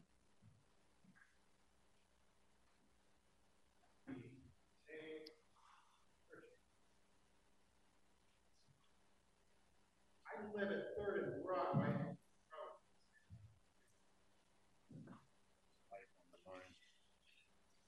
I know the airport people are tracking me down. I have evidence on that. I would like to talk about the bus lanes on South Broadway. First of all, I would like to say that I would never want to take away a ride for a person who needs a ride. Quite the opposite. I think we should provide more door-to-door service. We need to expect RTD to fix so many problems, starting with being honest. Most of the buses are mostly empty most of the time. We all know this. Most of the RTD passengers went away for the same reason that most of the taxis went away, the internet and the connectivity provided by the internet. The taxis went away many years ago. The RTD just keeps going forward as though it's going to get bigger. We're not going to have some sort of dystopic mass transit society. It'll go just the opposite direction, I guarantee you. It'll go the way of the smartphone. We'll all have a little electric vehicle and we'll zip around. All you need to do is survey anybody getting off that bus and they'll agree with you on this. Denver's partnership with RTD needs serious reform. The bus lanes on South Broadway most certainly do not reduce air pollution. That's a lie. So easy to prove this. The bus lanes back up traffic and increase air pollution. They increase disorientation and accidents on the road. This is one of the reasons we're seeing more deaths on the road. I saw a car run into one of those concrete things they put right in the middle of Broadway, the concrete structures. and then overreact and swerve and hit a car. This is happening more and more. People don't know on these bus lanes when to turn, and they are not relieving traffic. If you count all the people in all the buses on the bus lane, it'll be about a quarter of all the other traffic lanes, about a quarter. In other words, if every person on that bus had their very own vehicle, that lane would have 25% the traffic as the other lanes. You have Broadway so messed up. Are you trying to do to Broadway what you did to downtown? Because all your bus lanes and all this maze of disorientation, and I've lived in Denver since I was 21, it's a mess. You guys are making a mess. And you're trying to do that to Broadway. How about we don't do that? How about we realize these buses are going away? No one wants a dystopic future of mass transit. It ain't gonna work. Besides that, we're gonna all have a little electric car, solves the first mile, solves the last mile, and that's exactly what's going to happen. So waste as many billions of dollars as you want to redo the roads so we can all redo them again in 10 years from now when everybody's zipping around. It'll be just like your iPhone. I guarantee you. Thank you so much. Appreciate it. Thank you. That was our last speaker. Do my colleagues have a motion to offer on today's, today's hearing, today's item? Okay, seeing none, the assessment is approved. The Board of Equalization will recess and we will reconvene as City Council. Thank you, Brendan. Council is now reconvened. Council will resume its regular session. Councilwoman Lewis, will you please put Council Bill 23-1632 on the floor for publication? Yes. I move that Council Bill 1632 be ordered published. Thank you. I move that Council Bill 1632 be ordered published. Very good. Okay. It is moved and seconded. Any comments from members of council? Thank you. And just a reminder, this is the one we postponed from the 3:30 session. Seeing none, Madam Secretary, roll call on Council Bill 23-1632. Gonzalez Gutierrez. Gonzalez Gutierrez. Aye. Alvidrez. Flynn. Aye. Gilmore. Aye. Hines. Aye. Cashman. Lewis. Aye. Parody. Aye. Romero Campbell. Aye. Sandoval. Aye. Sawyer. Aye. Watson. Aye. Madam President. Aye. Madam Secretary, close the voting and announce the results. 13 ayes. 13 ayes. Council Bill 1507 has been ordered published. We have two hearings tonight, and for those participating in person, when called upon, please come to the podium. On the monitor on the wall, you'll see your time counting down. For those participating virtually, when called upon, please wait until our host promotes you to speaker. When you are promoted, please accept this promotion. Turn on your camera if you have one and your microphone. All speakers should begin their remarks by telling council your name and city of residence, and if you feel comfortable doing so, your home address. If you've signed up to answer questions only, please state your name and note you are available for questions of council. Speakers will have 3 minutes. There's no yielding of time. If translation is needed, you'll be given an additional 3 minutes for your comments to be interpreted. Speakers should stay on the topic of the hearing and direct your comments to council as a whole. Please refrain from profane or obscene speech and refrain from individual or personal attacks. Councilwoman Lewis, will you please put Bill 23-1364 on the floor for final passage? I move that Council Bill 23-1364 be placed upon final consideration and do pass. Thank you. And that's been moved and seconded. The required public hearing for Council Bill 23-1364 is open. May we have the staff report? Hi. My name is Joe Green. I'm with Community Planning and Development.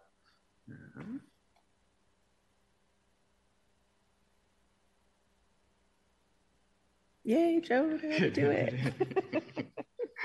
All right. So we have a rezoning that we're looking at 1021 North Monroe Street, going from USUB to USUB1. Joe, if I can ask you to speak up a little louder, that'd be great. Sure. Thank you. We will walk through the request, the location and context, the process, and the review criteria. So first, the request. They're requesting to go from a single unit urban district with a minimum lot size of 500 square feet to a single unit district in the urban context with a 4,500 square foot minimum lot size and an accessory dwelling unit. The location and context, it is in Council District 10 in Councilmember Hines District in the Congress Park neighborhood. The existing zoning currently is USUB, as I said, and it's predominantly surrounded by USUB, though there is some UTUC blocked to the north. The existing land use is single unit residential. It is adjacent to a 2-unit residential building, but predominantly throughout the neighborhood, it is single unit residential. The existing building form and scale is predominantly 1 to 2-story buildings. While there are some 2-unit buildings mixed into the neighborhood, it is predominantly single unit buildings. For the process, we sent out informational notices in July. We had our planning board notice at the beginning of September and held the planning board public hearing on September 20th. We then went to the LUDI committee, the Land Use, Transportation, and Infrastructure Committee in early October. And then today we're at our public hearing here. There are a number of RNOs, or registered neighborhood organizations, associated with the property. We had no comments from any of them. We do have 2 comments from neighbors and other stakeholders. One which just noted that ADUs could provide affordable housing in the neighborhood and wanted to see more. And then one against, who was concerned about short-term rentals and just kind of the overall impact of ADUs on the neighborhood. The planning board hearing was held on September 20th, and they voted unanimously for approval, to recommend approval. So then we'll walk through the review criteria. So these, as you all know, are the 5 criteria from the Denver Zoning Code that we use to review rezonings. The first one is consistency with adopted plans. We'll walk through each of them in turn. There are 3 plans that influence this property. There's Comprehensive Plan 2040, Blueprint Denver, and then the East Central Neighborhood Plan. The first 2 are citywide plans, and the last is more specific to this geography. So jumping straight into Blueprint Denver, there are 3 maps that we generally look at when looking at rezonings. The first is the neighborhood context, which in this case is urban. So for the most part, this area has a strong block pattern with a mix of alleys and kind of a regular street grid. And there are kind of small multi-unit residential and mixed-use areas embedded within these 1 and 2 unit areas. The next map is the future place. In this case, it is low residential. So it's predominantly single and 2 unit uses, but it very clearly states that accessory dwelling units can be integrated where they can be thoughtfully, or can be integrated where they're compatible. And then the last map is the growth strategy for the city.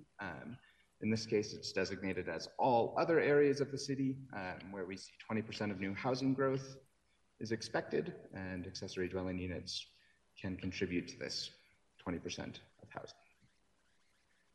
Finally, Blueprint Denver calls specifically for accessory dwelling units as a way to diversify housing choice throughout all neighborhoods and all residential areas.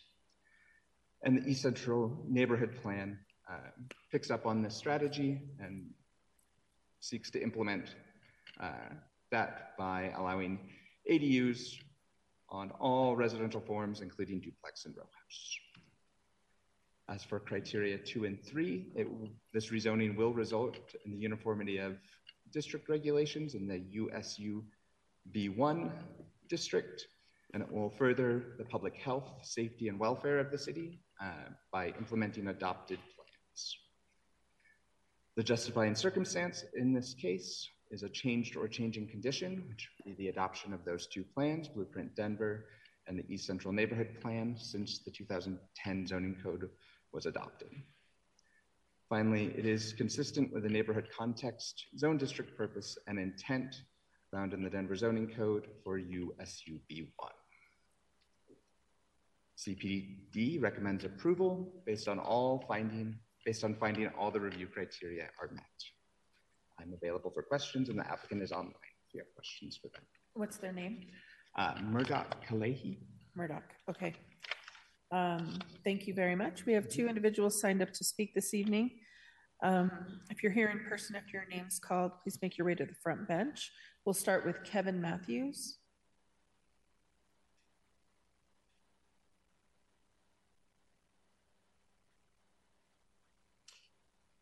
Good evening. My name is Kevin Matthews. I'm a lead with YIMBY Denver. And additionally, the applicant is my next door neighbor. His proposed ADU is on the opposite side of the alley from my backyard and will be looking directly into my backyard. So while this is not the first testimony I've given for an ADU, it is literally the most yes in my backyard that I've ever been.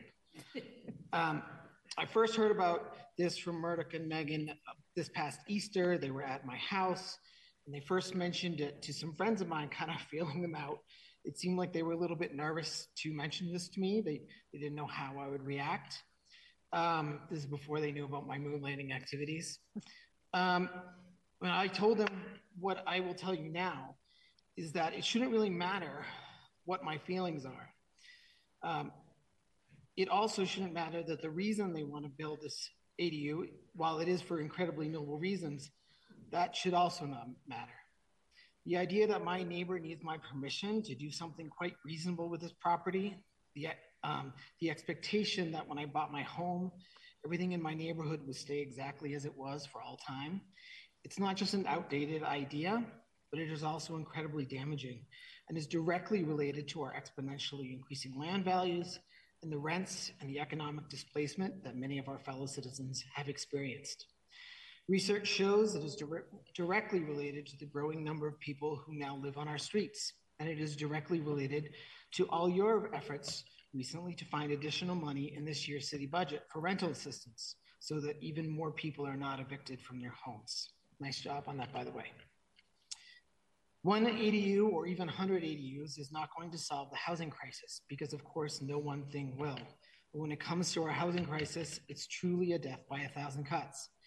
As I talked to Murdoch about the process he has gone through, and as I skimmed through the 27-page staff report for the single rezoning of this one ADU, I wondered about how many hours city staff has spent on this one thing and the staff resources that were used as this rezoning application was reviewed by almost a dozen city agencies. And again, the staff noted for what must feel like 1,000th time that this rezoning meets the guidance of Denver Comprehensive Plan 2040, meets the Blueprint Denver, and meets the guidance of the East Central Area Plan. Since Blueprint Denver was passed, there hasn't been a single vote of this council against an ADU applicant. In fact, I believe there hasn't been a single no vote against an application for an ADU since Blueprint. You all have some really important work to do, including the Mayor's House 1000 initiative. I hope you really don't want to keep doing these rezonings that are a waste of staff time and resources, not to mention your own time, when we all know that these are going to pass. Is this really how you want to spend your time? It really is past time to allow ADUs by right across the city with an objective standards that citizens know how to quickly and easily meet. Thank you very much. Thank you very much. We do have the applicant in the panel. Murdoch, did you want to offer any comment? No. I mean, if people were curious why we're doing this, my wife and I are foster parents for refugee kids, and we've just run out of space. So we need to build more. That's all. Thank you very much. We'll keep you in the panel in case anyone has questions. Our next speaker on Zoom is Jesse Paris. Yes, good evening, members of council, those watching at home, those in the council chambers. My name is Jesse LaShawn Paris, and I represent for Black Star Action Movement for Self-Defense, Positive Action Commitment for Social Change, as well as the Unity Party of Colorado, the East Denver Residents Council, or Northeast Denver Residents Council, Frontline Black News, Shabaka's Black Experience Enhanced, the Revolutionary Agenda. And I reside in Sanchal Lewis's district of District 8 at the Roach, Bedbug, and Mice-Infested Fusion Studios. I agree with the previous speaker. We need to be prioritizing other things besides ADUs. I mean, they should be allowed, period, across the board. They shouldn't have to require city council approval. Like I said at the last hearing that we had an ADU, the main concern is that these ADUs are being used to short-term rentals, and there's no data that's being kept on what these ADUs are being used for.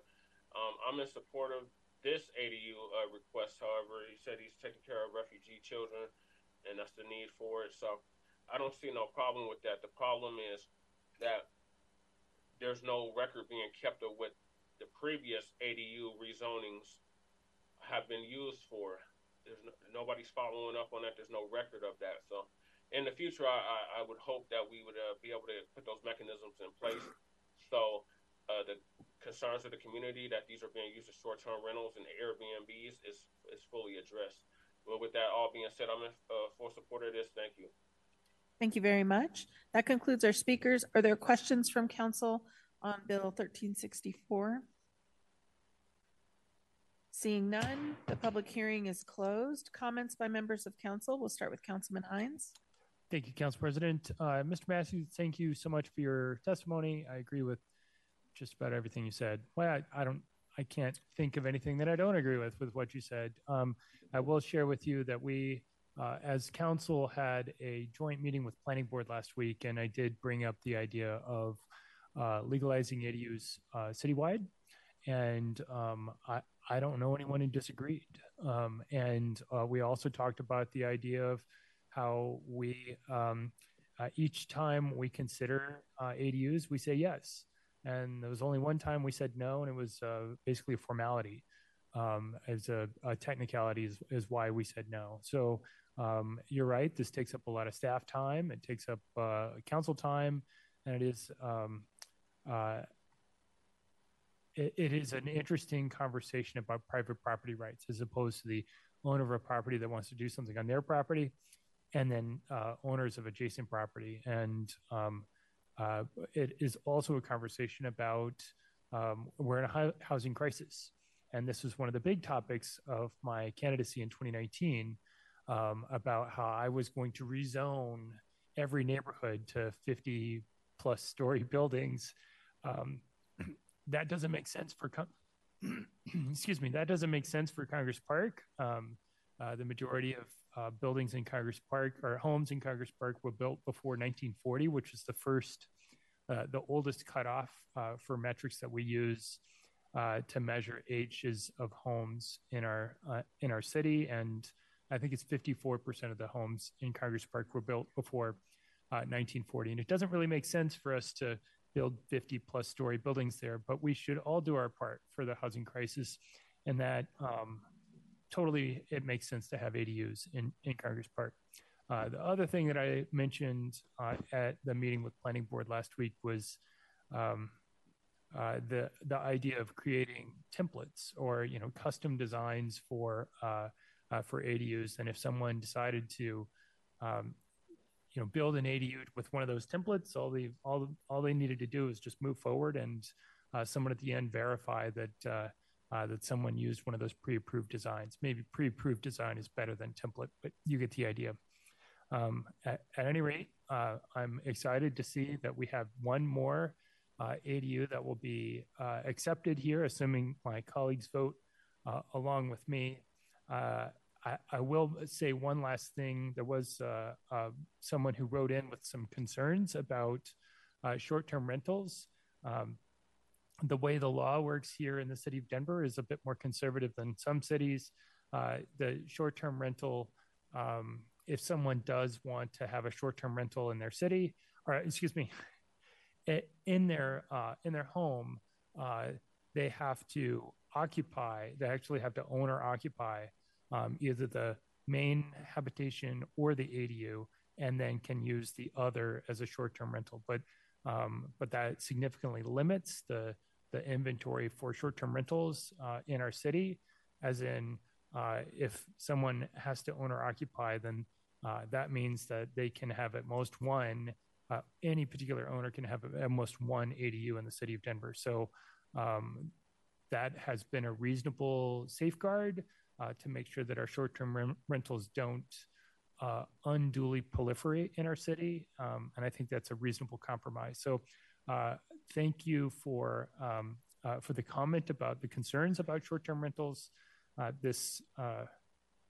The way Denver's rules work, or Denver's ordinances work, means that it won't be an undue burden for the city. So I'll be in support of this ADU rezoning. I believe it meets all the criteria, and I encourage my colleagues to vote yes as well. Thank you. Thank you very much. Seeing no one else in queue, Madam Secretary, roll call on Council Bill 23-1364. Gonzalez Gutierrez. Aye. Alvidrez. Aye. Flynn. Aye. Gilmore. Aye. Hines. Aye. Cashman. Lewis. Aye. Parity. Aye. Romero Campbell. Aye. Sandoval. Aye. Sawyer. Aye. Watson. Aye. Madam President. Aye. Madam Secretary, close the voting and announce the results. 13 ayes. 13 ayes. Council Bill 23-1364 has passed. Thank you very much. Onto our courtesy public hearing. Councilwoman Lewis, will you please put Council Resolution 23-1776 on the floor for adoption? I move that Council Resolution 23-1776 be adopted. Thank you. And that's been moved and seconded. The 30-minute courtesy public hearing for Council Resolution 23-1776 is open.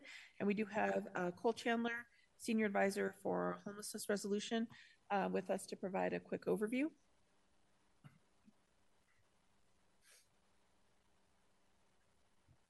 Good evening, council members. I'm Cole Chandler, Mayor Johnson, Senior Advisor on Homelessness Resolution.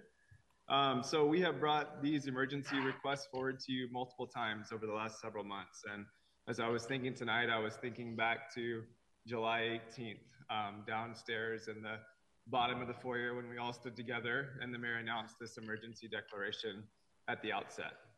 That day, we didn't know exactly what was in store ahead of us, but the mayor set a bold goal to bring 1,000 people indoors by the end of this year.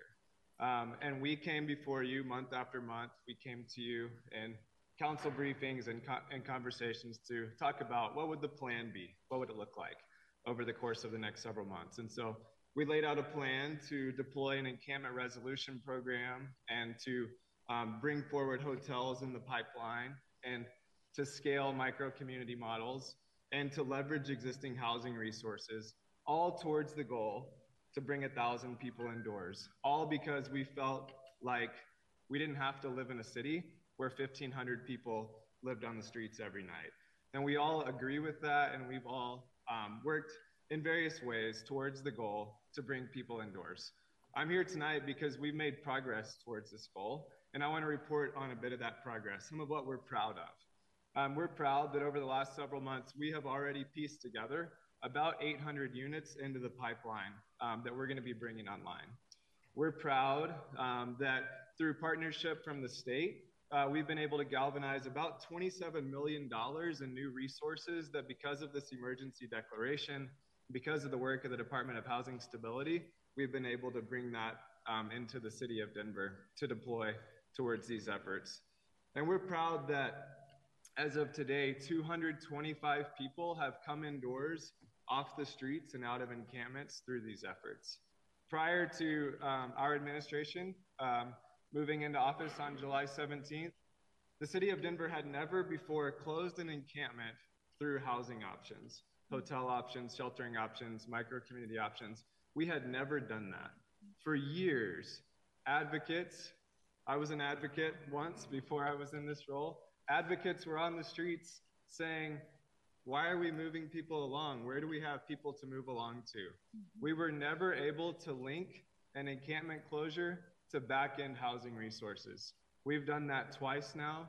We'll do it for the third time this week. End of last week, I was in LA. And LA, Mayor Karen Bass, on her first day in office, much like Mayor Mike Johnston, declared a state of emergency on homelessness. She's wrapping up her first year in office right now. Last week, they completed their 30th encampment resolution and successfully moved their 2,000th person indoors. That's incredible progress, but they're doing that in a city where there's 30,000 people that are unsheltered. We're creating a pathway to that, to bringing 1,000 people indoors by the end of the first 6 months in a city where there's only 1,500 people sleeping on the streets. We don't have to live in a city where 1,500 people sleep on the streets, and we brought forward a plan to reduce that dramatically. And I'm so grateful to all of you for the support. And I know there's been hard conversations along the way, but I want you to know that we're committed to continuing to have those conversations with you. We're committed to continuing to work towards solutions. And ultimately, we're committed to continuing to deliver a better Denver for our unhoused residents and our housed residents alike. And so I thank you for the ways that you've supported this progress to date. We anticipate that this is our last request for this emergency declaration. We do not anticipate extending it beyond December 1st. And so we ask that you join with us tonight and provide your support for this so that over the next 7 weeks, there's 49 days left in this year, that over the next 7 weeks, we can work together arm in arm to bring another 775 people indoors. So thank you. Thank you, Cole. We have 13 individuals signed up to speak this evening, and we will start online with Jill Osa.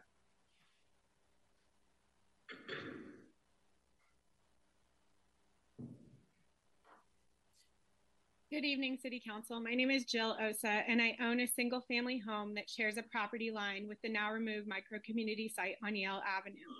I humbly ask you to vote no on the emergency declaration this evening. The emergency declaration against homelessness in Denver has raised concerns and sparked debate about its effectiveness and the impact it has on homeless populations and the community at large.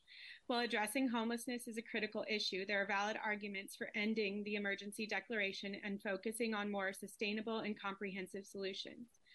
The current approach is counterproductive because we are moving too fast. The micro-communities are being put anywhere that's available, regardless of if they met the mayor's own criteria.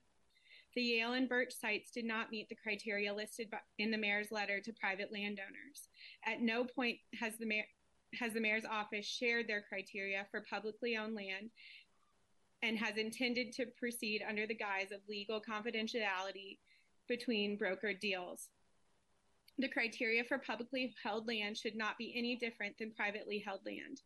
The Santa Fe site also has adjacent single-family homes, which disqualifies the land in the mayor's call to private landowners. The emergency declaration lacks long-term solutions. At this point, the mayor is struggling to find land to put micro-communities on. What happens in 4 years when the micro-communities are required to move? Do we forfeit the money spent on micro-communities and move on to a different solution? Or do we actually spend time investing in permanent long-term housing solutions to make a real impact? Due to the emergency declaration, the zoning and permitting standards are able to be suspended, therefore not taking into account the impact the micro-communities have on adjacent properties. There has been a lack of transparency in the implementation of the House 1000 initiative. We have had countless denied and incomplete core requests, or been told our core requests would cost hundreds, if not thousands of dollars. We urge this body to ask for transparency within the mayor's office and share the selection process, criteria, and vetting process. If this body is planning to vote yes tonight, I urge you to reconsider. Allow the residential areas to have a voice and let their voices be heard. And let's together invest in longer-term solutions. Thank you. Thank you. Also joining via Zoom is our next speaker, John Ramirez. Thank you, Council. So too much money, I believe, is being used to fund an ever-growing problem in our community, which has been drug addiction. Housing is great in theory, but unless heavily monitored, will fail. I'm against extending the emergency order. Last year, or when Hancock was mayor, $8 million was spent on homelessness per year for when he was in 12 years, and now we're spending nearly $500 million. And things have gotten significantly worse. I'm just not interested in extending the emergency order. Thank you. Thank you very much. We'll come back to Chambers for Tamara and Bethel. Are they on Zoom?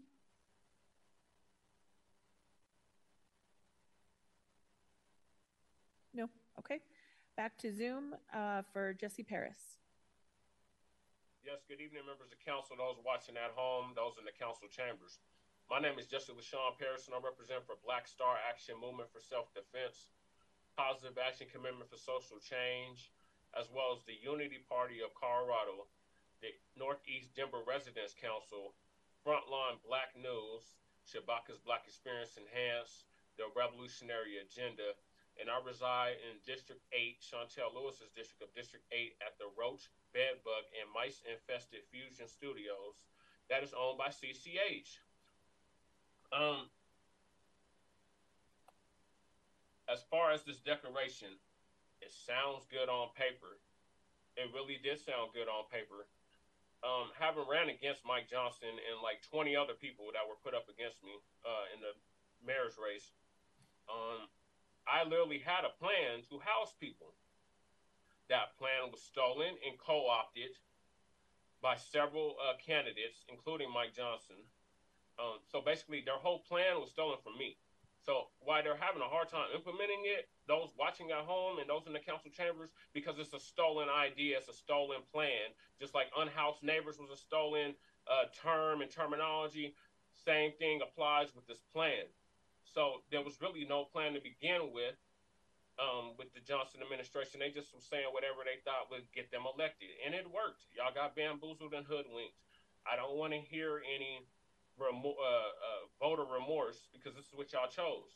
So with that being said, if Johnson wants to actually get on a good footing with this, he would hire me and my lady Brandy Majors to head host or whatever housing departments instead of putting Coach Chandler in charge of it, because Coach Chandler has no idea what he's talking about. Coach Chandler is literally a gentrifying yuppie who came from parts unknown and then tried to infiltrate the unhoused advocate community of which I belong to. As you can see, my shirt says Rights, Dignity, and Housing. I'm one of the founding members of Denver Homeless Out Loud, now House Keys Action Network. So I've been doing this for a decade. So when he came in, he didn't know what was going on. He tried to co-opt what we had going on. And just like the city co-opted the tiny home villages and the safe outdoor camps, the same thing applies with this plan. And this is why it's not being implemented. And he's not going to be able to get it done by the end of the year because it's not his plan. So I would ask you to vote no on this, because remember in 2019, y'all said that we can do better. And Initiative 300 wasn't the answer. Ain't none of y'all talking about repealing the urban camper ban. Ain't none of y'all talking about providing more permanent supportive housing in the city. Ain't none of y'all talking about housing our actual citizens here. So yeah, until y'all get y'all priorities straight, vote no on this. Thank you. Thank you. Our next speaker is Brandy Majors.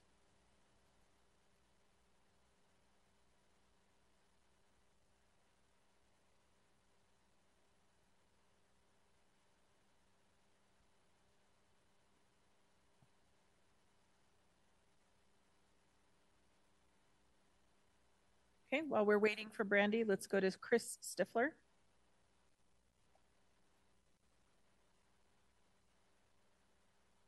Hello, thank you for letting me speak. My name is Chris Stifler. I live in the Oberlin neighborhood in Denver.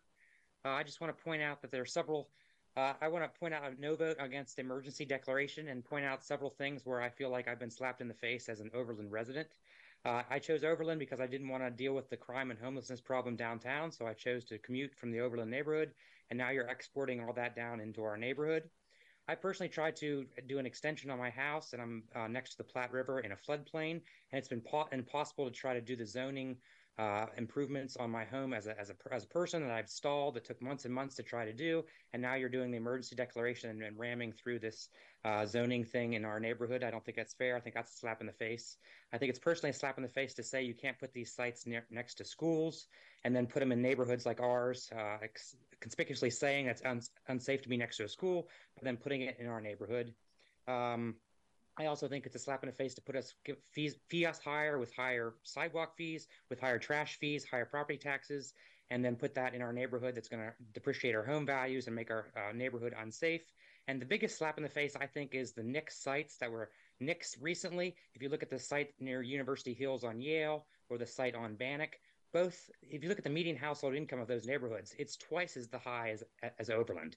Median household income in Overland is $66,000.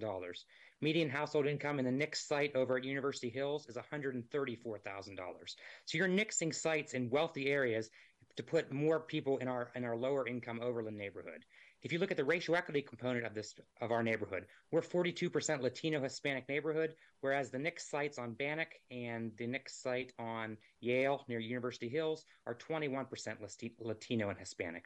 So I think this is a huge problem from a racial equity component as well. And I thank you for letting me speak at your meeting tonight. Thank you very much. We'll go back to Brandy Majors. Yes, I'm sorry about that, Council. Thank you for having me, Brandy Marie Majors. I just got like 5 little quick points. All right. For 8 years, y'all couldn't house 1,500 people.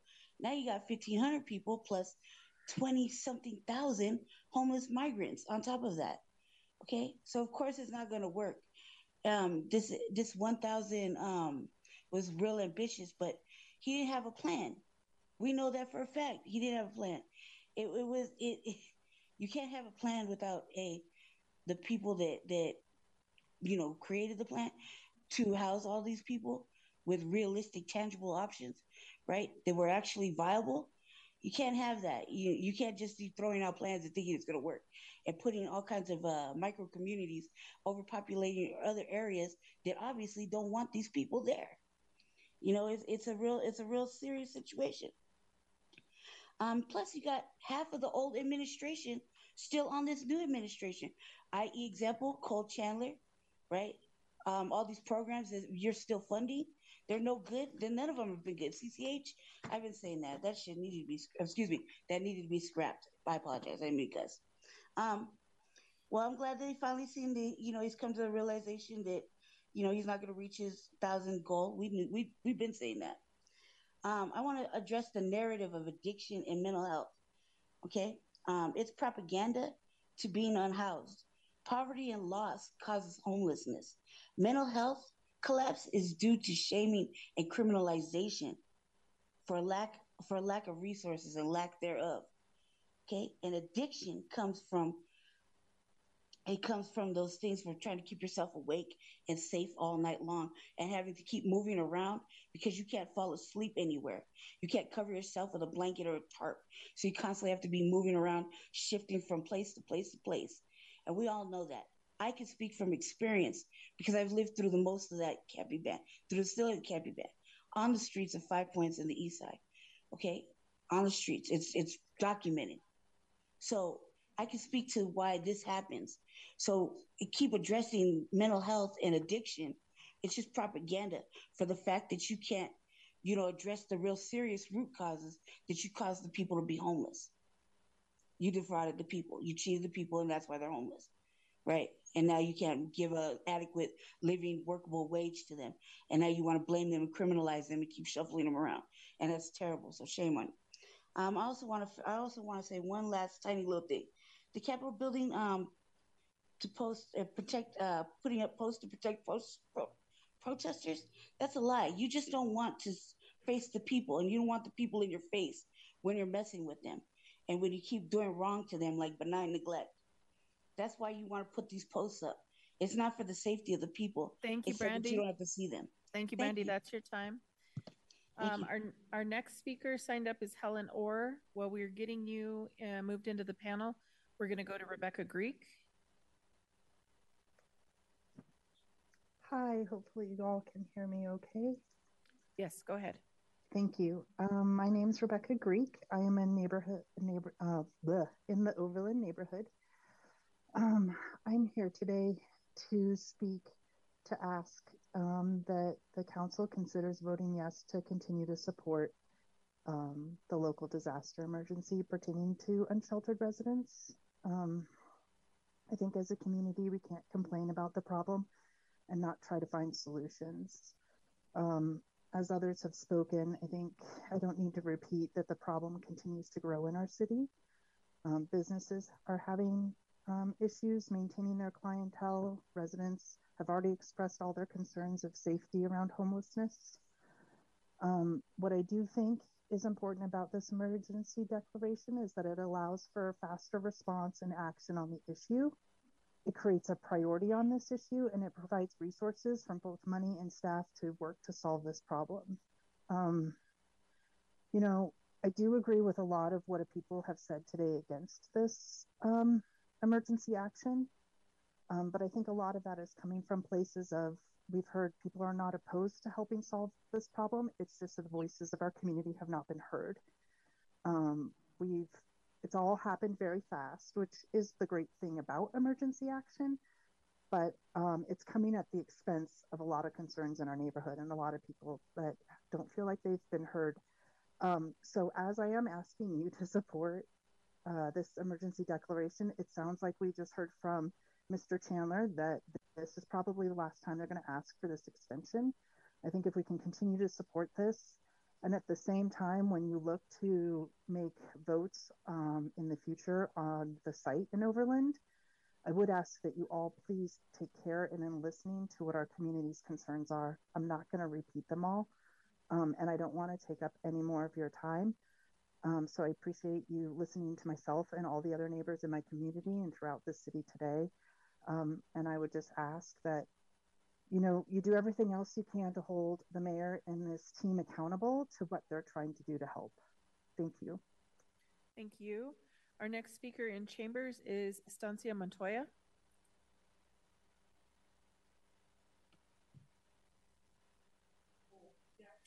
To talk to you guys about just not supporting what the mayor is asking for. I know Cole is saying that there's all these great statistics that he has, but there's a lot of things that are not good. And again, me working there, it was not safe for me to work in that environment. It was not safe for residents in that environment, and it isn't safe for the community.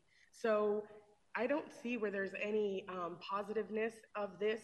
This plan is not the correct plan. The correct plan is to get to the root. And if any of you guys have dealt or had any family members or anything that have addictions or mental illness, that is the root of what we need to do. If you truly want to clean up this city and help, then vote no against that, and let's let the mayor go back to the drawing board and have him figure out another way to actually cure the homeless, which is not them without a home, it's the mental illness that they need to get the proper health for. And these third-party service providers are not trained to do that. I was not trained. I was left there untrained with so many mental illness, and I did not know how to help them or how to deal with them, except for to call 911 and have an officer come in, escort them out. So again, I'm letting you guys know that I wouldn't want to live in one of these. And if I was homeless and I was depressed, my mental health would go down. It would not go up by throwing me in a shack where I would have to run in the cold to go to the bathroom and to go to take a shower. Like if we're gonna, these aren't tiny homes, these are tiny shacks. Let's make a real home and build homes with a kitchen and a bathroom so that their mental health can go up and make sure that they're getting the actual care that they need. That's what the state of emergency needs to be again, is state emergency on mental health and addiction. If you spent the money, all the money that you guys are spending on these little houses, you could cure so many people and we could have so many more citizens that would be productive to this society. So again, I'm asking you all, if you guys couldn't answer yes to my questions earlier, like you would feel safe being in one of these, would you feel safe walking in one of these right now? I doubt you would, because I asked the mayor, I told him about my experience. He offered me in front of the town hall, in front of everyone. He would personally take me out to see this, tour the one on 40th Street. That was in August, he promised me. It is now November. I have not got that tour, and they had told me that I could not get the tour because of certain incidents that happened in that tiny home community. The thing is there's dangers there, and that's what we need to be protecting, is making sure that people are safe, the residents, the community, and the staff.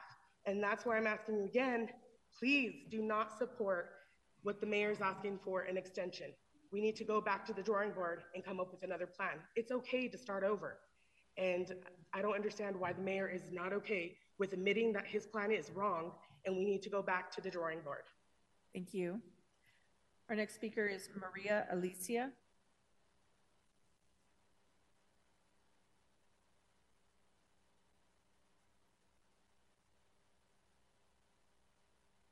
Hi, good evening. My name is Maria Alicia, and pardon me, I am visually impaired, so just give me one moment. It's a little difficult for me to read my statement. I'd like to read something to you from the Denver zoning code. It is 11.0 12.11.17.3H. Use permit application and review. Following the required community information meeting and submittal of a complete zoning permit application, the zoning administrator shall review the application according to the procedures in section 12.4.1 zoning permit review. Please note this last sentence. In making the final decision, the zoning administrator may consider the following. 2 items appear after that. I'd like you to consider rephrasing the sentence to read, in making a final decision, the zoning administrator will be required to consider the following. Number 1, relevant stakeholder comments and applicant comments documented during the community information meeting. And number 2, whether the proposal will interfere with the reasonable use and enjoyment of an adjacent conforming properties. Please consider, again, changing the word may in the last sentence, first paragraph, the word may consider to will be required to consider the following. Thank you so much for your time. Thank you. Our next speaker in chambers is Marilyn Ackerman.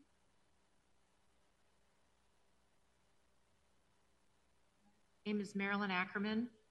I'm a member of Montview Boulevard Presbyterian Church as a faith person of faith, and I represent my colleagues with Together Colorado. You've heard us here before.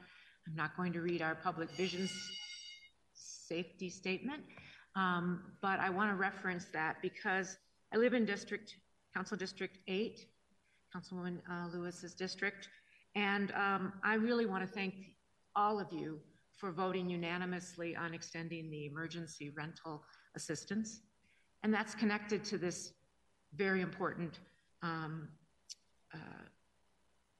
extension of this emergency situation we have with our unhoused.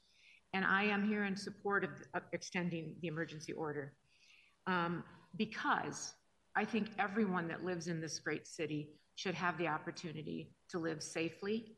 A lot of my neighbors in Central Park are concerned about how many unhoused are maybe using their front porch or their backyard or having fires on Smith Road. And my response to that is we have decided as a city that we're going to have five hotels in Councilwoman Lewis's district and my neighborhood to work with the unhoused and have wraparound services. I'm one of those weirdos in my neighborhood who's proud of this. This is a solution. 5 is a lot. That doesn't count our shelters. That doesn't count the safe outdoor spaces. I want all of your districts, all of you, to step up and take some of this, because 1,500 people is a lot of people. And I don't want people living, this is winter coming on. I don't want them living in people's backyards or on their porches. And yet I want them. They are our siblings, our aunts, our uncles, our grandparents. I've worked with the unhoused women at my church. People fall into this for all kinds of reasons, many medical problems for their family members, or their mental health problems for their family members. This could happen to you. This could happen to me. And instead, my neighbors are hating this. They're so fearful. I want to live in hope. I want to live in the present. I don't want to live in the past. We're going to be a growing city. Let's embrace that. How do we do it with dignity and human dignity for everyone? I ask you to vote to extend this till December. Let's give this experiment a chance. Let's show the rest of the districts, not just District 8, that we're good people and we can do this. We can live this. We can practice what we preach.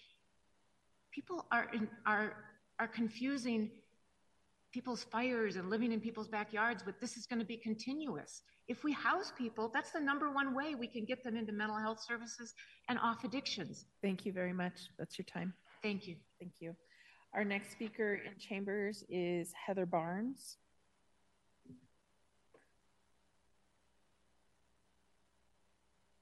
Hi, good evening. You heard from me earlier about my deep concern about my neighborhood in Overland. What we just heard before this about the zoning on the ADU, that same process should have happened for the proposed 120 new units that they want coming to Overland. That didn't happen, and that won't happen because of the mayor's emergency declaration. The zoning on the CDOT land is urban overlay and not technically allowed for a temporary managed community. The Denver zoning code only allows a TMC to be located on a vacant lot where there is at least one of the intersecting streets is a collector or arterial street, according to Doty.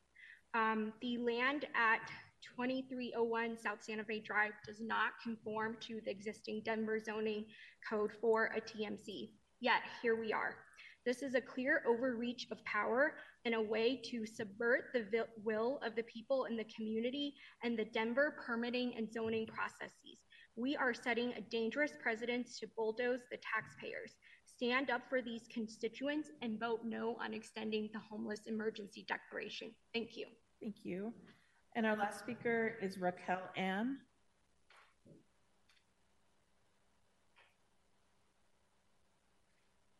Hi, Council. Thanks for having us here today. So I'm going to read a quote from Robin Knight, former Denver City Councilor at large before she left office regarding the micro community sites.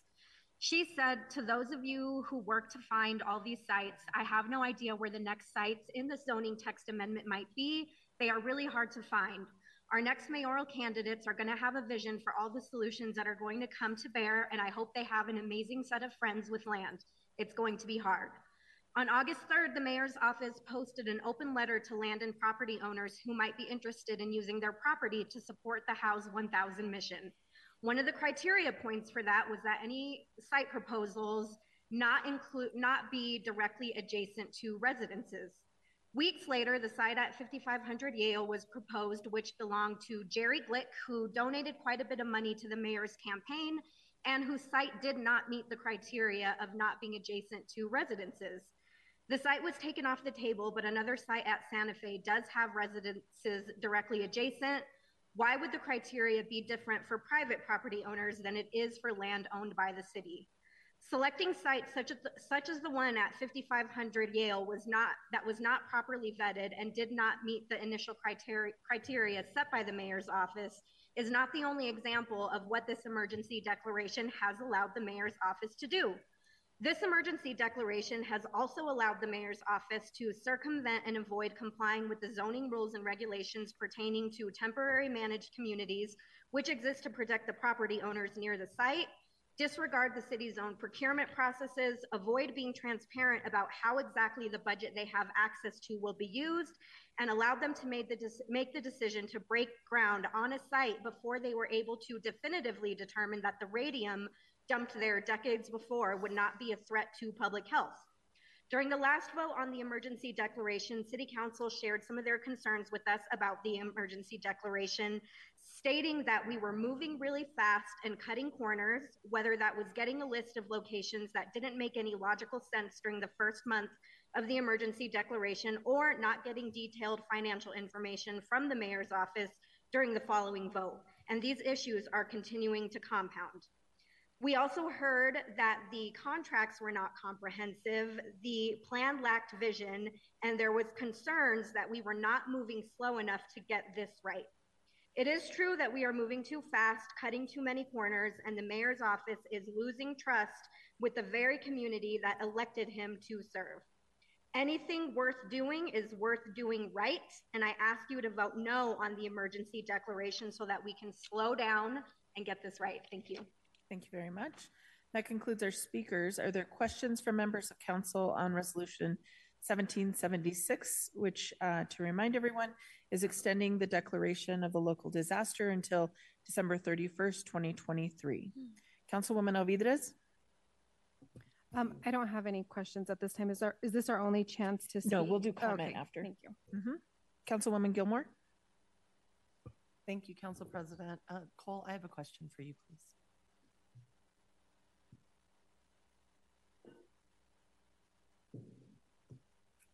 Hi, thank you.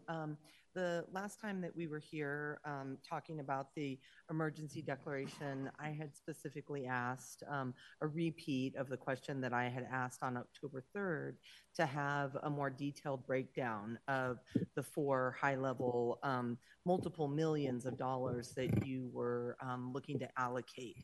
Have you sent that breakdown over to council? For the question, I'm Cole Chandler, Mayor's Senior Advisor on Homelessness Resolution. I appreciate the question. I know that you and I have been talking about that. We discussed it a few weeks back with the mayor. At the time, I shared that it was something that we were working towards, and that the reality was that it just wasn't quite ready yet because the various contracts being applied to it. I want to say that we're really close. I've been working really close with the Department of Finance on getting something that we can bring forward, and I want to bring that forward to you. I don't have it yet and haven't shared it with you yet. Okay, that's disappointing because we've talked about it numerous times. And my second question is around the concentration of services and people experiencing homelessness in near northeast and far northeast in the city, which are communities of color as well. What is the rationale around purchasing the hotels, and are you actively looking at other hotels throughout the city currently? So great question. We are actively looking at hotels all across the city. We're actively looking at pieces of land all across the city, some of which we haven't yet brought forward because we're not able to discuss those yet. But we're looking at sites all across the city. In terms of the hotel acquisitions that have taken place or are underway in Council District 8 in particular, many of those have been in the works for a very long time. You know that the former stay-in property at 12033 East 38th Avenue, I believe I saw the first Enbright article on that in June of 2021, right? So that's been in the works for a long time. We helped close the acquisition on that when we came into office. The Best Western property also was in the acquisition process. And then when we stepped in, we were able to help move forward the DoubleTree acquisition as well at 4040 Quebec. And so there is a concentration in that part of town. I think we've been really clear about that. We've worked very closely with Councilmember Lewis on that. We've engaged that community deeply, and we're not done there. We know that there's ongoing conversations around good neighbor agreements and community benefits, and we're very committed to continuing to move those conversations forward. We are not actively looking at new hotels within that area that are not currently being utilized in this kind of way. And so that is that's what the portfolio looks like in that part of town for us right now. We're really focused on other parts of town for this effort as it moves forward. What you didn't mention, and when you say that the entire community has been reached out to, that's not accurate. I live in the Montbello community, and you're looking at the Comfort Inn at I-70 in Peoria. And I know we were able to move that meeting so that it had the proper 21-day notice for folks, but I have not been alerted to that. My community has not had the conversation, and 21 days is very, very quick, especially when we're making major issues or major changes to communities of color where we have worked sometimes decades to build up the economic stability in our neighborhoods. Have you done economic studies throughout the city to evaluate when you consolidate poverty in a geographic area, what the historical effects of that are? Respond to a couple aspects of that, because there were a lot of sites that are already in Council District 8 that I did not mention. You're right, I did not mention the Comfort Inn. That has been a functioning shelter serving homeless families long before we came in office. I'm not exactly sure when that was created. What it has not been is a conforming use, because the prior administration never asked for the use to be changed to conform to a homeless shelter use.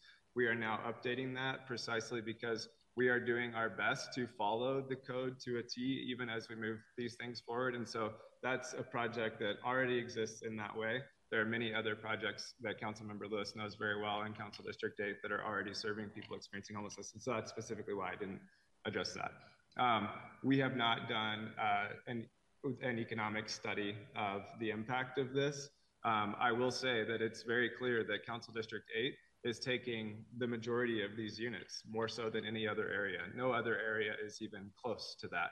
And so we are grateful to the council members' leadership. And I, echo the comment from earlier that we want to see these spread all across the city. And we are committed to continuing to look for that. But, today we have not yet been able to do that. So if that's your true intent, that you're continuing to look at spreading this across the city, why are you committing then to having this only be having this be the last emergency declaration, if that's really a priority of the administration? Our goal was from the very beginning to bring 1,000 people indoors, and we have a path to do that by the end of this year. And so we are committed to seeing this through, and we are going to be able to do the work that we need to do with you all to try to move contracts forward and get the sites acquired. And then it'll be a race to the finish line at the end of the year to try to move people into those as we get them online. And so we feel like the bulk of the work will be complete by the end of this year. I also, my statement was that I don't at this time anticipate asking for an extension. We never know what could happen. There could be thousands more migrants that arrive. Winter could set in a very serious way. Things could change, but our anticipation is not that we would ask for another extension at this point. So the calculations, looking at the hotel sites along Quebec, both of the ones along Peoria, that string of them, that calculates out to 681 units that the city is acquiring. And I just have to say, it looks like, when you look at the facts, that the city acquired this on the backs of Black and brown people, and that you are not being authentic in the work if you're saying you're no longer going to continue the emergency declaration, because I guarantee you those more affluent neighborhoods will be able to mobilize, and they will be able to stop it in their neighborhoods. And it's disappointing that you calculated who you had yes votes on this council and who you thought were going to be no's, because if you actually would have gotten me the information that I had asked of you on October 3rd and authentically wanted to work together and do this work, you quite well could have my vote tonight.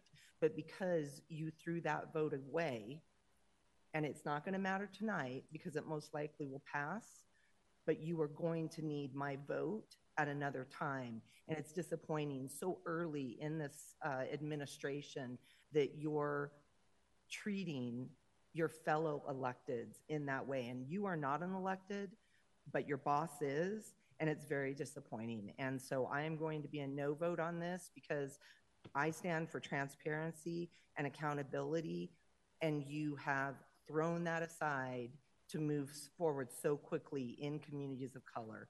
And I am a no vote. Thank you, Council President. I don't have any more questions. Sure, go ahead. I'd just like to say that I'm completely committed to continuing to work with you. You and I have continued to have conversations in our briefings. We've had conversations. I'm going to keep working on that budget, and I'm going to keep working on all the items. Well, don't bother on the budget. That's fine. But we're coming to the end here. You've played your play. There's no other questions. Council President, I'm done with my questions. Thank you. And I'll keep working in good faith. Thank you. Councilman Watson. Cole, so my question to you is specific to the whether there is a no vote tonight on extending the emergency order. Explain what that direct impact has on the process that the administration is going through. Thank you, Councilmember Cole Chandler, Mayor Senior Advisor on Homelessness Resolution. So what the emergency declaration does is it primarily helps us galvanize city agencies, city support, city priorities around this effort. And so you all know that we stood up the Emergency Operations Center as a part of this effort. We've been able to work with key staff from all across the city focused on this priority. We've been able to mobilize dollars. We've been able to mobilize people all around this. And there are specific requests that we're making. Just tomorrow, I'm going before the State Housing Board on a request for another $3.1 million. Their recommendation, Department of Local Affairs recommendation to the State Housing Board is tied to the emergency declaration that Mayor Mike Johnson issued on July 18th. And so that is one specific example of an ability to galvanize resources. We also have the ability to look at our contracting process and our code process and make changes if needed as timelines shorten towards the end of the year. We have not attempted to cut corners throughout this process we've attempted to follow the code, and they've even gone beyond in many cases. But it does provide some flexibility in that way as well. And so I think fundamentally what you do by saying that you support this is you tell Denver residents that this issue is a top priority to you all, that it's a top priority to this city, and that even though we may not agree on every piece of the solutions that we're bringing forward, that we're committed to working hard to get this right as we move it forward together. And so I ask for your yes vote so that we can keep those resources coming in, we can keep people galvanized across the city, that you can lend support to the city workers, the frontline workers, the outreach workers that are going to be doing this work over the next 6 weeks, and we can send that clear message to Denver's constituents as well. And I'll just say, as a quick comment, and I know we'll have comment coming up again. I hear Councilwoman Gilmore's statements to you. I see the concentration of services in District 8. Those are of concern and should be of the administration. And so their concerns are duly noted. Thank you very much. Councilwoman Gilmore, you're back up. Thank you, Council President. I have a quick question because I think it's important that we clarify this for the record. So when the mayor declared the emergency declaration on the 18th, it was told to us that it was in order to apply for grants. I have never been provided any information, nor have I seen legally, and Anshul, I don't know if you can weigh in on this, but is there a legal or charter requirement that the city has an active emergency declaration in place in order for us to apply for grant funding? Thanks, Councilwoman Gilmore. Anshul Baga, Legislative Council. There's not a requirement in our code or our charter that an emergency declaration be declared in order to qualify for funding. It's possible that an emergency declaration either provides rhetorical support for funding or is tied to another requirement in, say, a state or federal grant that requires an emergency declaration, but that would depend on the grant and also on the amount of rhetorical support. So it's possible that Cole is referencing some form of rhetorical support or a particular requirement for that stream of funding. Okay, thank you, Anshul. Cole, I have a request.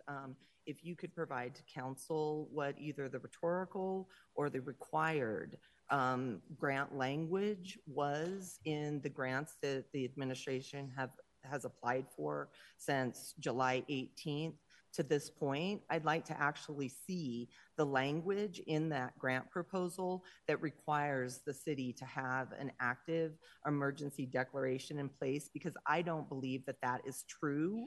I've applied for a lot of federal dollars.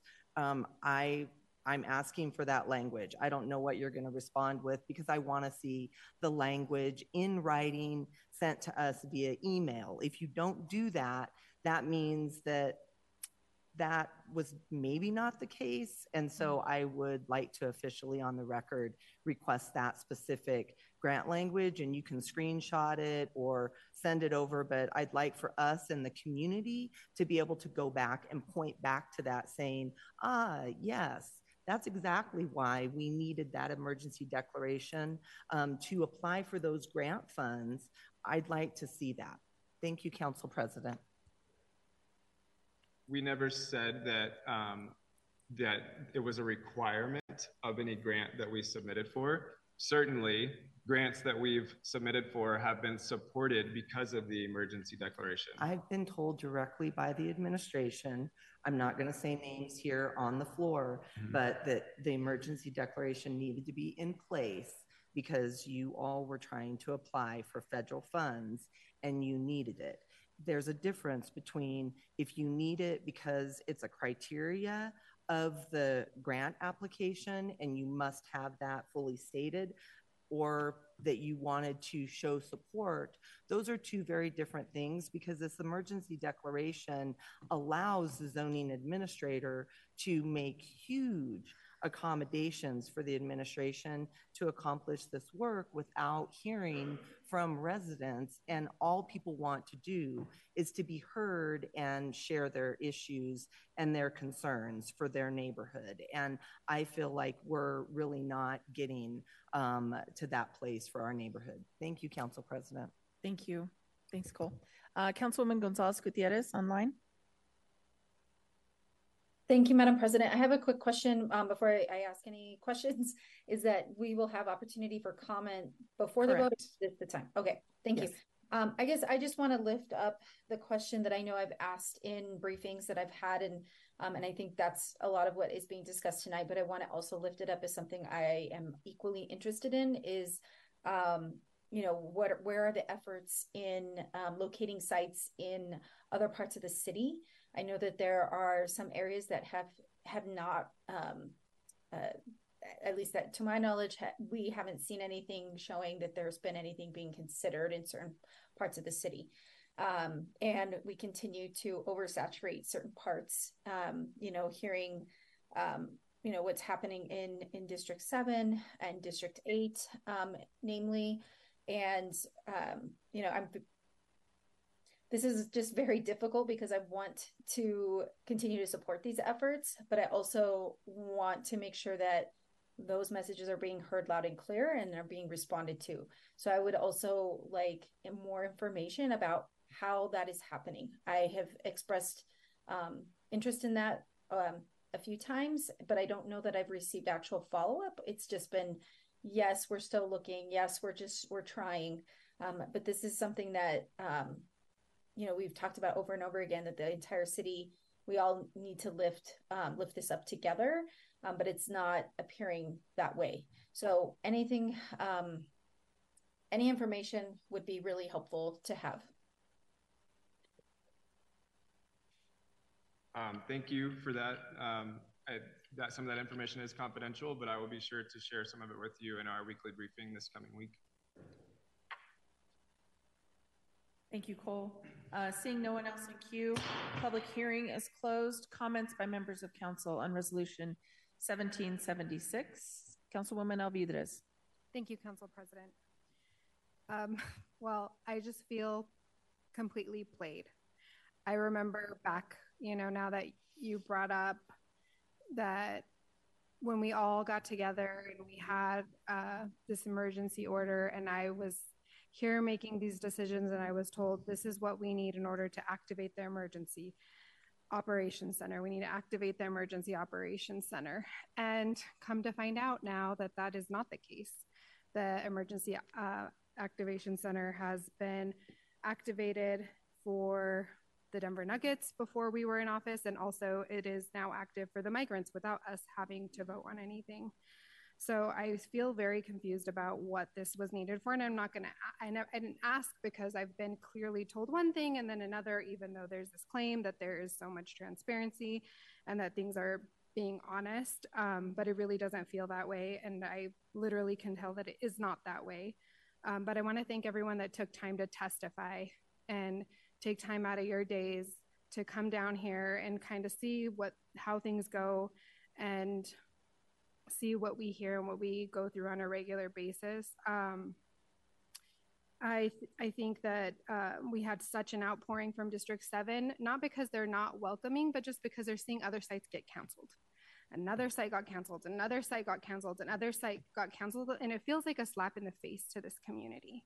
And I think that when you say, oh, well, now we're going to have a hotel in this district or a hotel in that other district, it really makes me think about the long-term impacts of this, that the tiny home community, or they're not tiny homes, right? They're tiny sheds. Communities are going to have on these people and on these areas. I want to see that they are going to be successful, but when I see the wraparound services include one mental health professional for 7 sites, it just doesn't feel like the authentic, true care is like the well-being of these people and their success. So I just feel incredibly misled when it comes to this emergency order. And back to the concerns, I was told I would get a environmental study, which I did, and it was dated after groundbreaking. So we break ground and then we finish the environmental study, which is just an example of bad choices, as well as there's plenty of things I could go into, but I do commend the administration for admitting that mistakes were made and that they're not going to make their House 1,000 goal. That's respectable, and I feel much of the progress we have made could have already been in the works. As you mentioned, a lot of the sites in District 8 were already in the works, and when I look at the results, a lot of the results have come from reunification and leased units, so maybe that is the way that we need to go. But I think the most important thing is that people are able to get the wraparound services that they need, and I don't see that in this plan. And I don't see how the emergency order is necessary at this point, because we can operate the EOC without it. I think what it has done is elevated angry, wealthier voices that get listened to. And that is not right. I'm proud of District 7 because we are doing the work and we do have some really great programs, whether it's Urban Peak that's under construction, the Second Chance Center, which we're trying to move forward with. These are services that are much needed, that we're proud to have, and that do lead to really great outcomes. I'm still hopeful that we can work together on making this successful. I do think it's wrong to put more tiny sheds into a neighborhood with less houses than tiny sheds. So that I'm very concerned about, and the wraparound services that are going to be provided. So because of that, I will be a no vote, but I hope to work to the success of my district and the communities, whether they're tiny home or whatever communities that are in my district. Thank you. Thank you. Councilwoman Sawyer. Thanks, Madam President. I have always been a no vote on this. For the first time, I was considering changing my vote. But after I hear from the residents, thank you all for coming out to testify today, my concerns have just come back and probably 10 times stronger than they even were July 18th or 21st, whatever date was the first vote, that I was the only no vote on this council. Because I could see where this was going. And I sit here and I say that to you as a council member who does not have a tiny home village or a micro community in my district. Hopefully we will. There are some logistical things that are confidential that are going on behind the scenes. I hope we do. I want to support you. I want to house 1,000 people. I want to house more than 1,000 people. I want to house everybody. Do I think we need an emergency declaration to do it? No. Do I think that the emergency declaration has meant that we have moved way too fast and cut corners? And tonight we are seeing the consequences of some of those choices? 100%. So I'm still a no. But I want to say thank you again for all of your work, because we are making a difference.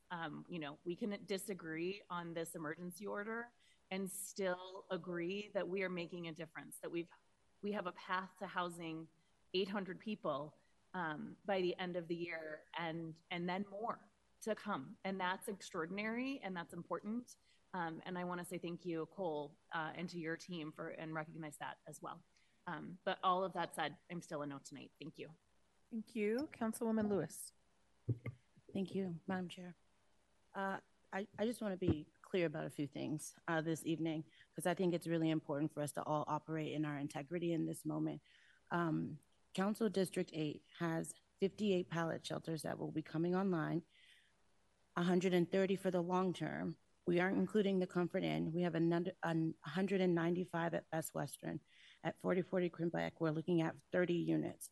That's 552 for 2023. And so when we talk about dispersing this, there is no one who is more interested in welcoming the council members who do not have micro communities or units within their districts at this time, advocating for each of you to do exactly that. Since day one on this council, I have shared my concerns that a lot of these plans were in effect prior to me even coming into office. And what I have done with that information is figure it out, turn quite literally lemons into lemonade, working with the mayor and his administration, working with members of this body to figure out how we get folks housed. Has the process been perfect? Absolutely not. Has it upset me? Absolutely so. And many, many times, many missteps have occurred. And I am still committed to making sure that we get folks housed. And so the alternative to getting folks housed is what? What is it that we're supposed to do if we stop these plans? That we ask folks who are literally at risk of losing their limbs or their lives to just stay out while we think about it and while we sit comfortably in our homes. That is absolutely unacceptable. Am I frustrated that we are concentrated poverty in District 8? Absolutely so. Are my constituents frustrated that we are concentrated poverty in District 8?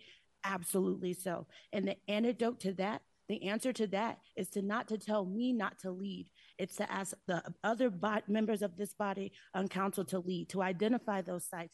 I've heard members, Councilman Watson, Councilwoman Stacey Gilmore, say that they don't have sites quite yet in their district. Let's get some sites, y'all. That's literally the answer. And so here's my concern, Cole, and I'll just say this on record. My concern is that we do not have this emergency order in place and we are not operating from a geographical lens. And what I mean by that is that if I have multiple sites in my district, it's 552, in my very humble opinion, those should be granted to the individuals who live near those sites who are currently in unsheltered house and that are currently unsheltered. And that's not the case. Those communities have not been prioritized, not a single one. My concern is that paired with the lack of an emergency order makes me worry if the other members of this body are actually going to do the work to identify those sites in their district, or if we're just going to say, hey, let's continue to press pause and then we'll figure it out. There is no one on this body who has called for more transparency and accountability from day one, not a single person. I have asked about transparency in our contracts, about accountability in our contracts. I asked that question every single time a contract comes before us, specifically a contract that addresses unsheltered homelessness, that addresses the Salvation Army, that addresses the Coalition for the Homeless, because I have to hear every single time I come into these chambers, Jesse Paris say, I live in District 8 in the roach-infested, bed-bug-infested, rat-infested Fusion Studios in District 8. And it takes a piece of my soul every time I hear them say that, because I do not believe he should be living in those conditions. And the reason that he does is because we don't have the oversight that we need on this body to be able to hold those individuals accountable. And I'm asking for that, and I've been pushing for that. And so when we talk about equity, when we talk about Black and brown folks, no one on this council has pushed harder for me as it pertains to Housing 1000, to make sure that we do so in a way that builds equity, that comes from a lens of centering the person, the individual, and that we're not prioritizing visibility, but we are prioritizing vulnerability. And so thank you all for your concern about the concentration of poverty in District 8. And my invitation to each of you is to make sure that you all also have sites that you have identified within your council district, so that District 8 is not carrying the burden, because my community is very upset. And where that anger comes to is directly to me. I've already had folks tell me they're getting ready to vote me out of office, that they're going to recall me because I am pushing to get members in our community housed. So this rhetoric that we're talking about with mental health, When we're talking about drug addicts, we're talking about violent criminals. That couldn't be further from the truth. And it lets me know that folks are actually not visiting these encampments to get a chance to see the human that is staying in there. These are elders in our community. We have an 80-year-old in one of our encampments. I want her off the street so bad, I want her to live with me at this point. So lead, everyone on this body. Lead, not in words, in action. Thank you. Thank you. Councilwoman Sandoval. Thank you. Thank you, Madam President. And I don't have a shelter in my community right now, and I don't have a tiny home community, but I did when COVID was taking place, and I even changed the zoning to allow it. That's how supported I am of this, committed to this work, is I oftentimes drive around my community and submit sites to the mayor's office so that we can have one in Council District 1. I've submitted one off of 38th and Irving. I've looked on one of I-70 and Federal. So Councilman Lewis, you have my guaranteed that I am doing this weekly, and my community is here to support you. I just want to say that we had, in 2016, we have the social impact bond. And what that did was the first time ever in Denver's history, it created housing first for chronic homelessness. And I'm going to read the findings. The findings demonstrate that the Denver Social Impact Bond, remarkable success, and they disrupt the false narratives that homelessness is an unsolvable problem and that people who experience chronic homelessness choose to live on the street. They also show that investment in supportive housing can decrease police interactions and arrests, disrupt jail cycling, and reduce the use of emergency detoxification facilities. Expanding investments in supportive housing could end homelessness, break the homelessness jail cycle, and shift resources away from policing and other costly emergency services towards services that focus on housing, well-being, and the prevention of negative outcome for residents and communities. That's what I'm committed to. I was a council aide when this got voted on, and I begged my council member to vote in to support the social impact bond in 2016. And one of the first things I did when I was elected is I called him and I said, the report is out and it's successful. It's almost 80% successful. So I believe in wraparound services. I believe in making sure that we have these services for people who are unhoused. They have names, they have families, and they get connected back only by us having these hard conversations in our communities and holding our community members accountable and saying, do not be afraid, I will be there with you. So to answer your question, yes, I would walk through one of these communities. Yes, I did go to one of these communities when it was at Regis University. Yes, I am not afraid to do this, but we need to do it together. I cannot do this alone. I have a migrant shelter right now in my community that's growing, that's expanding. I have gone there every morning. I have gone there every night. I am not afraid to be that person who gets threatened to be called out and say, you will not be voted into office again. That's okay. Don't vote me into office. I will do the people's hard work.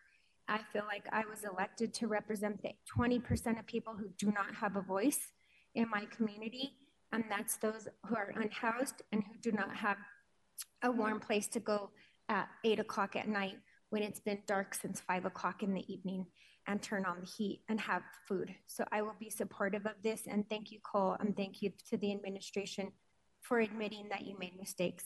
I made mistakes when I was first elected as well. I make mistakes every single day, and I will be the first person to throw myself under the bus and tell my team, hey, I made a mistake. Let me learn from that mistake. So thank you for learning from your mistakes, and I will be supporting this till December 31st. Thank you, Madam President. Thank you. Councilman Cashman. Thank you, Madam President. I will be supporting this tonight, but I've got a bunch of questions. There's stuff that keeps changing definition. And we're not going to settle that tonight, but if I'm right and it keeps changing definition, I'm awfully concerned. I was told this was the last emergency declaration. The members of the mayor's team told me that. And now I hear from you, Cole, well, we might have to come back. I can understand that, but I can't understand being told this was the last emergency declaration. If it is true that there's going to be one on-site drug counselor for all the sites, like one total, and not on each site, that's different than what I was told. And I've asked that question many times to be sure I'm getting the right message. So I'm going to be real interested in what that turns out to be. The community benefits agreement process is not appearing to be what I expect it to be, which means real negotiation between the community and the administration. I've always been told, you know, you have a good deal when nobody's happy. And that means nobody's happy because everybody's given up a bunch. And that's not the way it is appearing to me. I don't have a site in my district yet. The one that was proposed was not a good site, and I believe it should have been withdrawn. I don't think it should have been put forward from the beginning. But while I don't have tiny home villages, I have a number of schools in my district that are recipients of a lot of migrant kids going to the schools. So we've taken thousands of dollars fortunately available out of my district budget to buy supplies for those kids. And we have supported Ellis Elementary for all the time I've been in office. We're trying to do what we can do, but I need a more clear message and clarification, because if it does come back up as another emergency declaration, I'm going to need clarification that this has been a straight message from the beginning. Thank you, Madam President. Thank you. Councilman Hines. Thank you, Council President. I don't envy any of us here, frankly, on the dais. I certainly also don't envy the 6 new council members because this is certainly a tough topic for us to be considering just a few months after taking office. All the easy stuff is sorted before it gets to us, and so we get to do all the hard decisions. One of the advantages of being a second term council member is that we in District 10 hosted the first 2 safe outdoor space locations at 14th and Grand and 16th and Pearl, and Gold Chandler right there actually managed the 16th and Pearl location, and so I got to see. I had the benefit of wisdom now, but I got to see the more than 1,000 emails in opposition to the 2 safe outdoor spaces in District 10, and I ultimately was in support. I was in support from the very beginning, as Councilmember Sandoval expressed, encouraged her council member to vote for a project when she was a council aide.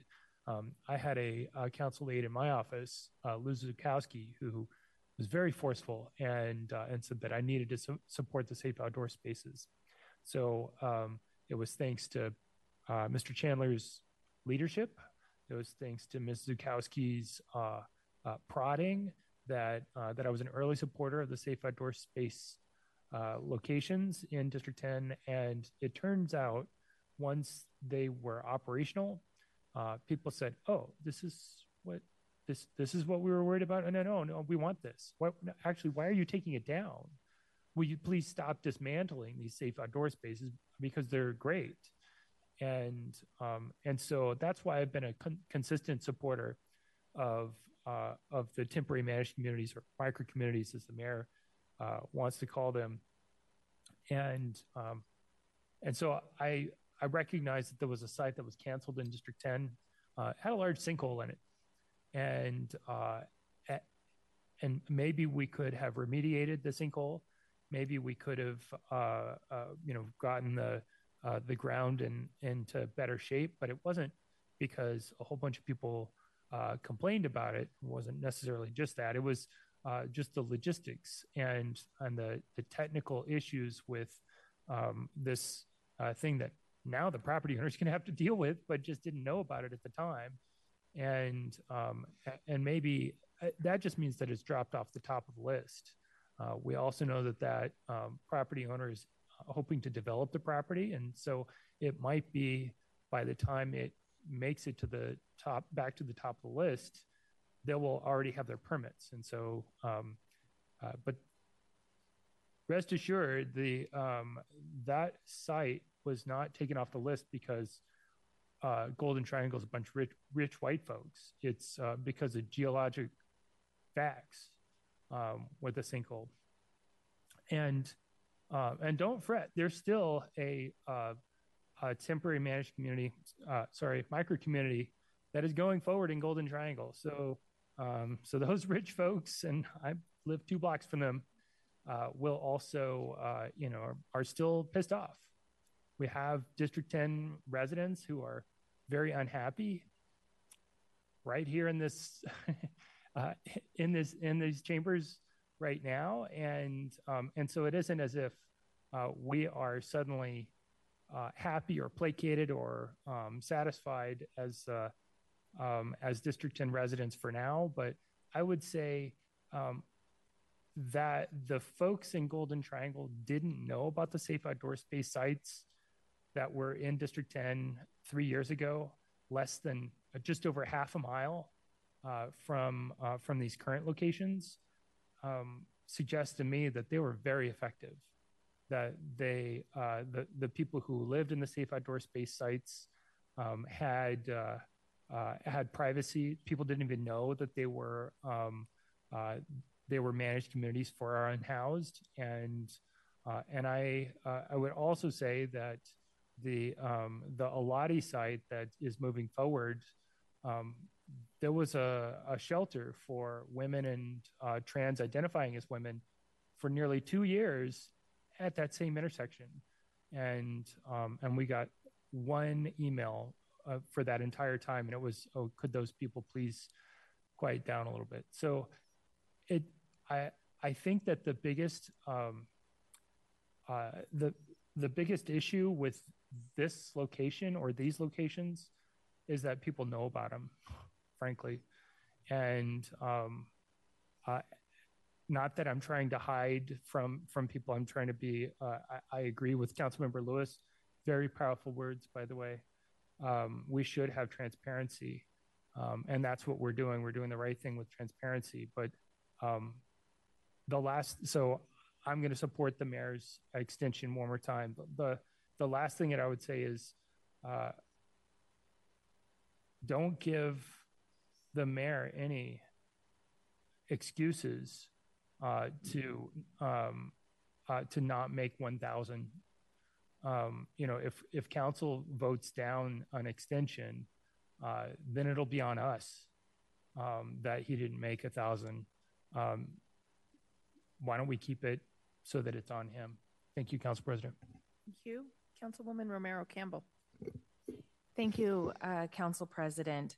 I would just like to say, representing District 4 in Southeast Denver, it's an area that I grew up in. It's an area that I've raised my family. And for those of you that don't know, I've spent my career in the nonprofit field, working in, District 7 and District 8 and District 9, District 11, District 10, all over the metro area.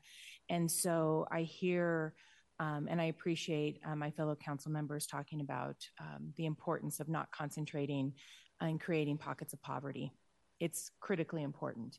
And I am deeply committed to having Southeast Denver and District 4 be a part of the solution, be a part of a network of support that we need to have.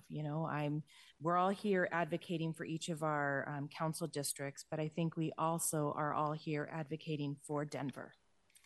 And for me right now, advocating for Denver means that we continue for a solution and working with an extension to for the end of the year.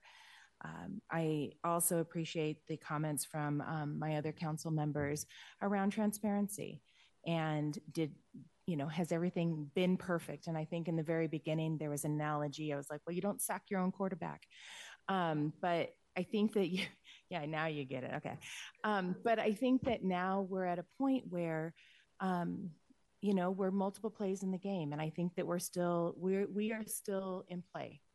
And I want to see this through. And I think that, and I know that I'm appreciative to the voices within the community, the voices within Southeast Denver that have come forward, that have shared their concerns, because that has made my lens and perspective of what else do we need to do to be able to respond in a thoughtful way for a micro community, and to be able to advocate for those who are unhoused and our unhoused neighbors. I do want to just call out real quick, Councilwoman Lewis, I appreciate the sentiment of talking about it's a time to lead.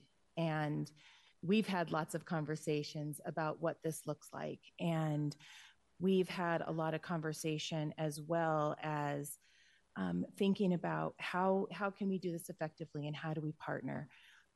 I know that I look and see my fellow council members as partners. I see you as partners. I appreciate the push. I appreciate the push with the mayor's office as well. And knowing that there are areas for improvement. We have looked at multiple sites. We've followed up on all of the leads that people have shared. And I'm committed to making sure that those come to fruition. So I will be a yes on this this evening on the extension. I hope that we can reach 1,000. I want to be part of that. I think that we need to continue to push and continue to do the best that we can do for our unhoused neighbors and for our communities.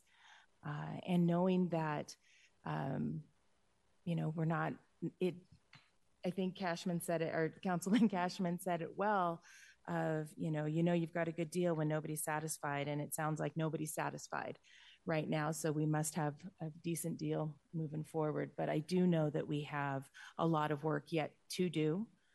I don't feel like the work is over. And again, for that reason, I'm going to be a yes this evening. Thank you, Madam President. Thank you. Councilman Watson. Thank you, Council President. I'm going to be a yes vote tonight. Let me start off by just stating where I'm at. I've shared a story of my family and my sister dying unsheltered on the streets. And the one thing that she wanted throughout the 10 and a half years that our family struggled with finding her shelter was that she wanted some level of shelter. She wanted to be housed.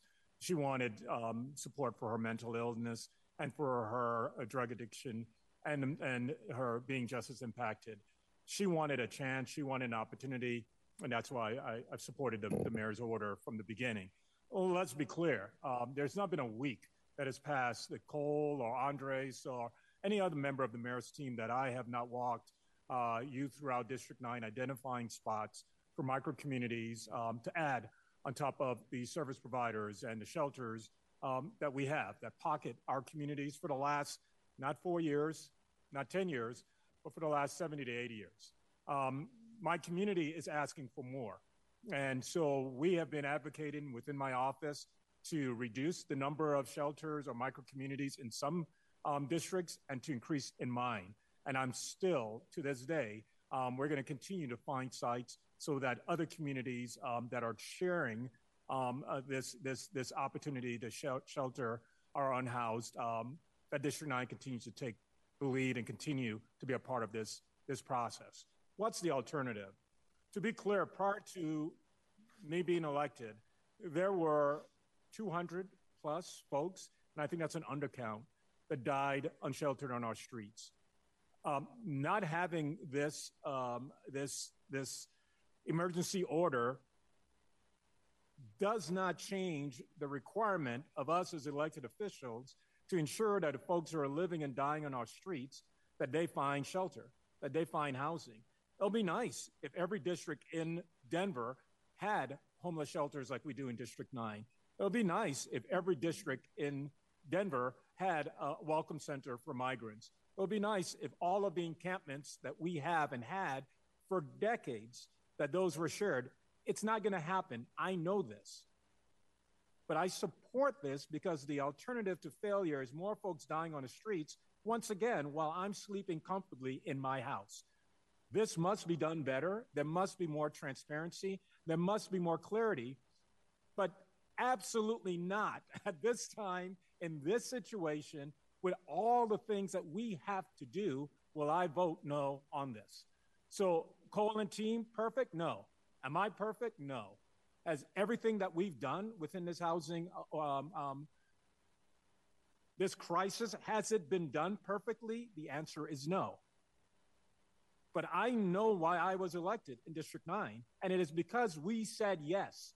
We want folks not dying on 20th and Curtis. We want them in micro communities in District 9, and I'm going to continue to fight for that beyond the tagline of Housing 1000, because that means nothing to me and the community members in Curtis Park and Ballpark who have, once again, for the last 70 years, have been the caregivers for folks living and dying on our streets. And we will continue to do that, and I will continue to support this emergency order. Thank you, Madam President. Thank you. Councilwoman Gonzalez Gutierrez.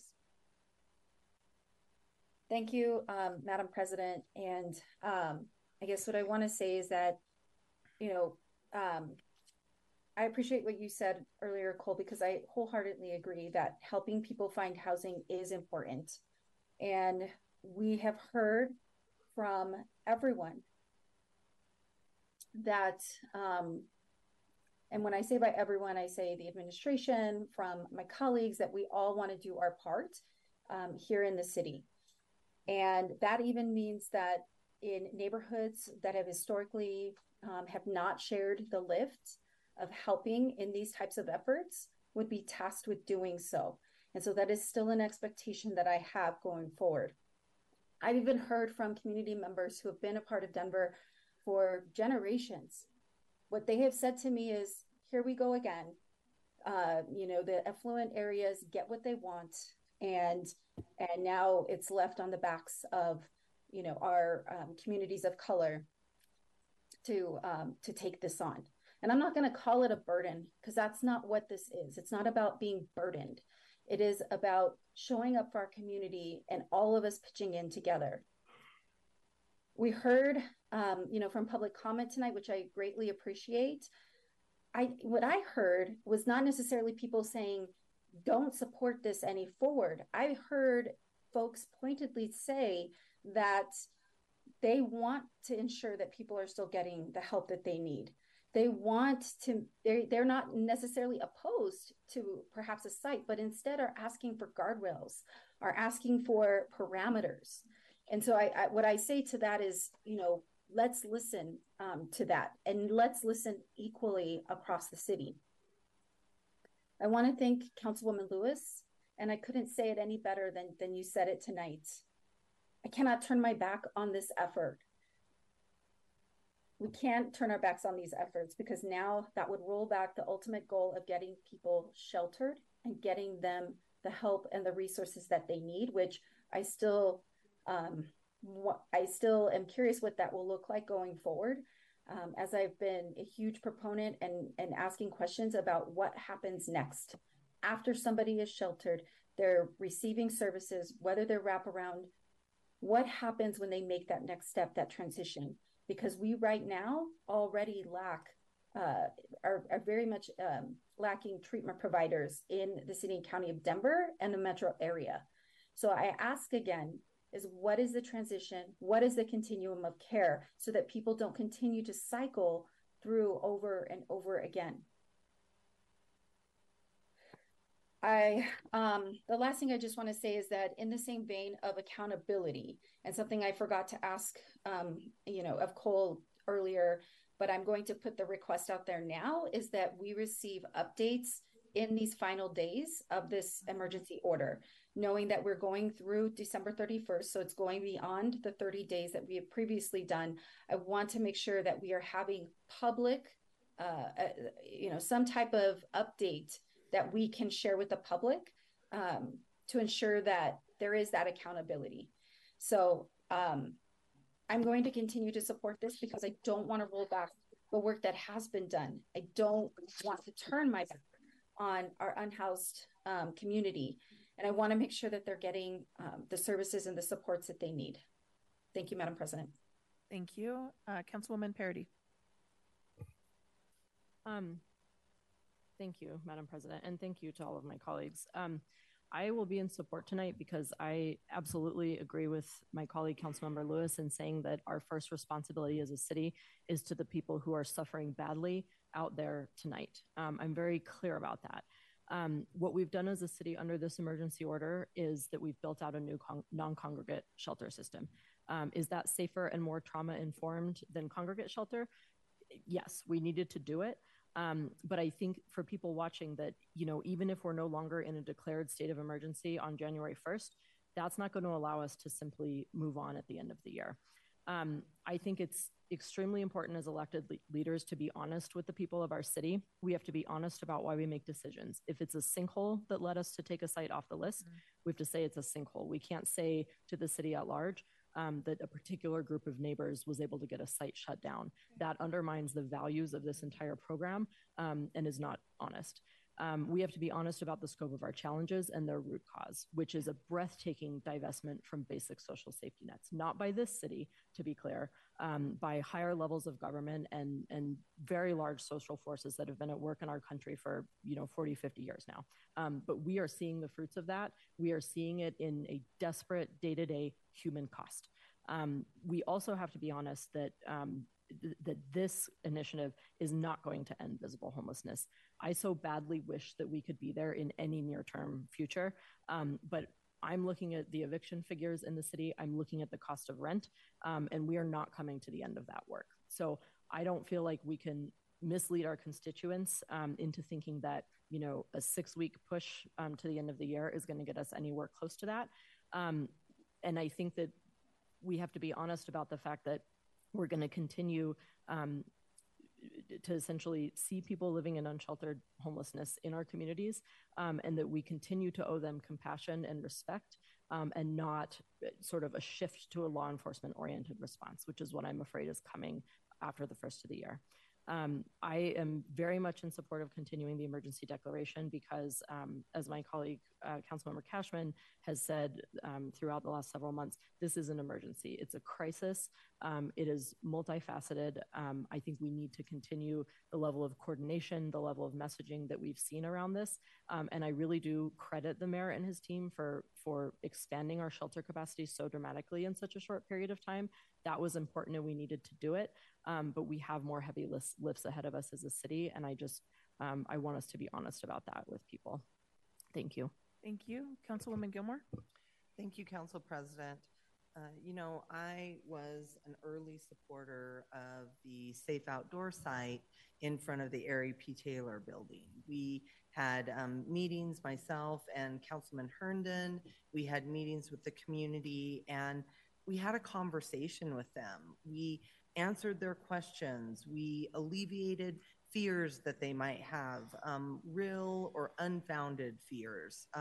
We continue to do that work with community. And when we knew that the Tower Road site was maybe not going to be a viable site, 45 days ago, I shared with the administration to look at 61st and Pena to evaluate that site. I have never heard anything back from the administration about the additional sites that I shared with them. And really my no vote tonight is not that I do not support the concept of this. I currently have a niece who is living on our streets homeless right now. what I have asked time and time again is, how are you prioritizing folks to get into shelter? Are we looking at individuals who have pre-existing health conditions, who are older adults, who are more vulnerable? Are we prioritizing families with children and others? I have never received a breakdown of how we're truly going to get those who are most vulnerable housed or into shelter quickly, because we know winter is already here. And for me as an elected official to make requests over and over and over again in good faith, trying to work together, and I will continue to try to work together. You know that. But for me to make those requests and then those to be ignored, or I have to ask about it again, the process lacks transparency and accountability.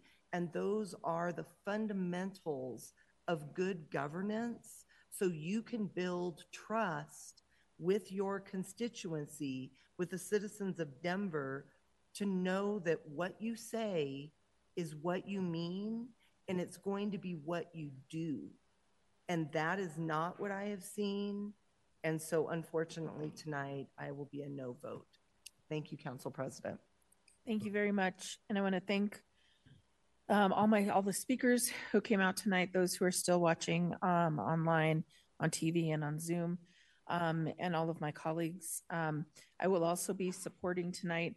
I wanted to correct something that I heard, because it just hasn't been true in my experience. And I heard more than one person say it tonight, that due to the declaration, zoning and permitting processes have been suspended. That's absolutely false. My district, Council District 3, has hosted 3 safe outdoor spaces. None required a rezoning process. It was all a use permit, and one of those was contested and lost that protest. And none were created during this declaration. So these are not things these are not exact parallels. And I just want to make sure that that's clear. And also that only 5 districts of our 11 council districts have hosted safe outdoor spaces or tiny home villages. So the vast majority haven't had to have this conversation yet, and that's what we're experiencing. That apprehension, that fear, some of us have already worked through that in our communities to a high degree and been able to see the results. Council District 3 has hosted 3 of these locations. We have one currently open right now. And they start with a lot of questions.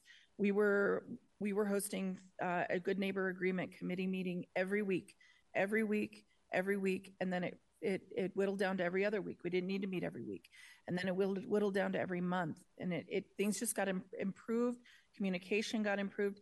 There were some neighbors who could not be won over, period, at the end of the day. But the vast majority of questions and concerns just never came to fruition. So I just want to encourage, particularly neighbors who have not had to have this conversation yet, that you have council members who are committed to not just a process. We're not just trying to get to a finish line, Cole. And I think we're trying to get through even a bigger process than that. I want to announce that Council District 3 is on the path to house 1,800 families over the next several years. Sun Valley, 1,000. West Colfax, 430. La Alma, 187. Barnum, 108. Villa Park, 140. These are all permanent supportive housing projects and deeply affordable builds that are under construction or in permitting in my district right now. So this city is working on the other side of that bookend. This is a difficult conversation that we've had to have, but I just want to feel like I can share that, because this has felt very myopic, like this is the only thing that we're doing, because we can only do one thing at a time. We're doing all the things, and my district is contributing deeply to that. I've got 10 neighborhoods, 8 of which are nest neighborhoods. That means we have the most low income, the most Black and brown. Those are things that are shared through only a few of our council districts. And there are things that we pay attention to on a regular basis. So I don't want folks to feel like we're circumventing the needs of our communities to get to a finish line. And I don't think we are. So with that, I will be supporting tonight. And I will also add, We have Tuesday meetings for updates, and that includes our migrant updates as well. And then we'll be in safety on December 20th, Cole, for an update before the end of this declaration to hear where we're at on all things. So just a final thank you to all of my colleagues. I know how much you care about the end goal and about getting there, and I learn from you every single day. So thank you very much. Madam Secretary, roll call on Council Resolution 23-1776. Gonzalez Gutierrez. Aye. Alvidrez. No. Flynn. Aye. Gilmore. No. Hines. Aye. Cashman. Lewis. Aye. Parity. Aye. Romero Campbell. Aye. Sandoval. Aye. Sawyer. No. Watson. Aye. Madam President. Aye. Madam Secretary, close the voting and announce the results. 3 nays, 10 ayes. 10 ayes. Council Resolution 1776 is adopted. Thank you, everyone, for staying so late. On Monday, December 11th, 2023, Council will hold a required public hearing on Council Bill 23-1482, changing the zoning classification for 624 East 50th Avenue and 4964 North Pearl Street in Globeville. At a required public hearing on Council Bill 23-1567, changing the zoning classification for multiple properties along East Colfax between Grant Street and Yosemite Street in North Capitol Hill, City Park West, Cheeseman Park, City Park, Congress Park, South Park Hill, Hale, Montclair, and East Colfax. Any protests against Council Bills 1482 or 1567 must be filed with the Council offices no later than noon on Monday, December 4th, 2023. There being no further business before this body, this meeting is adjourned.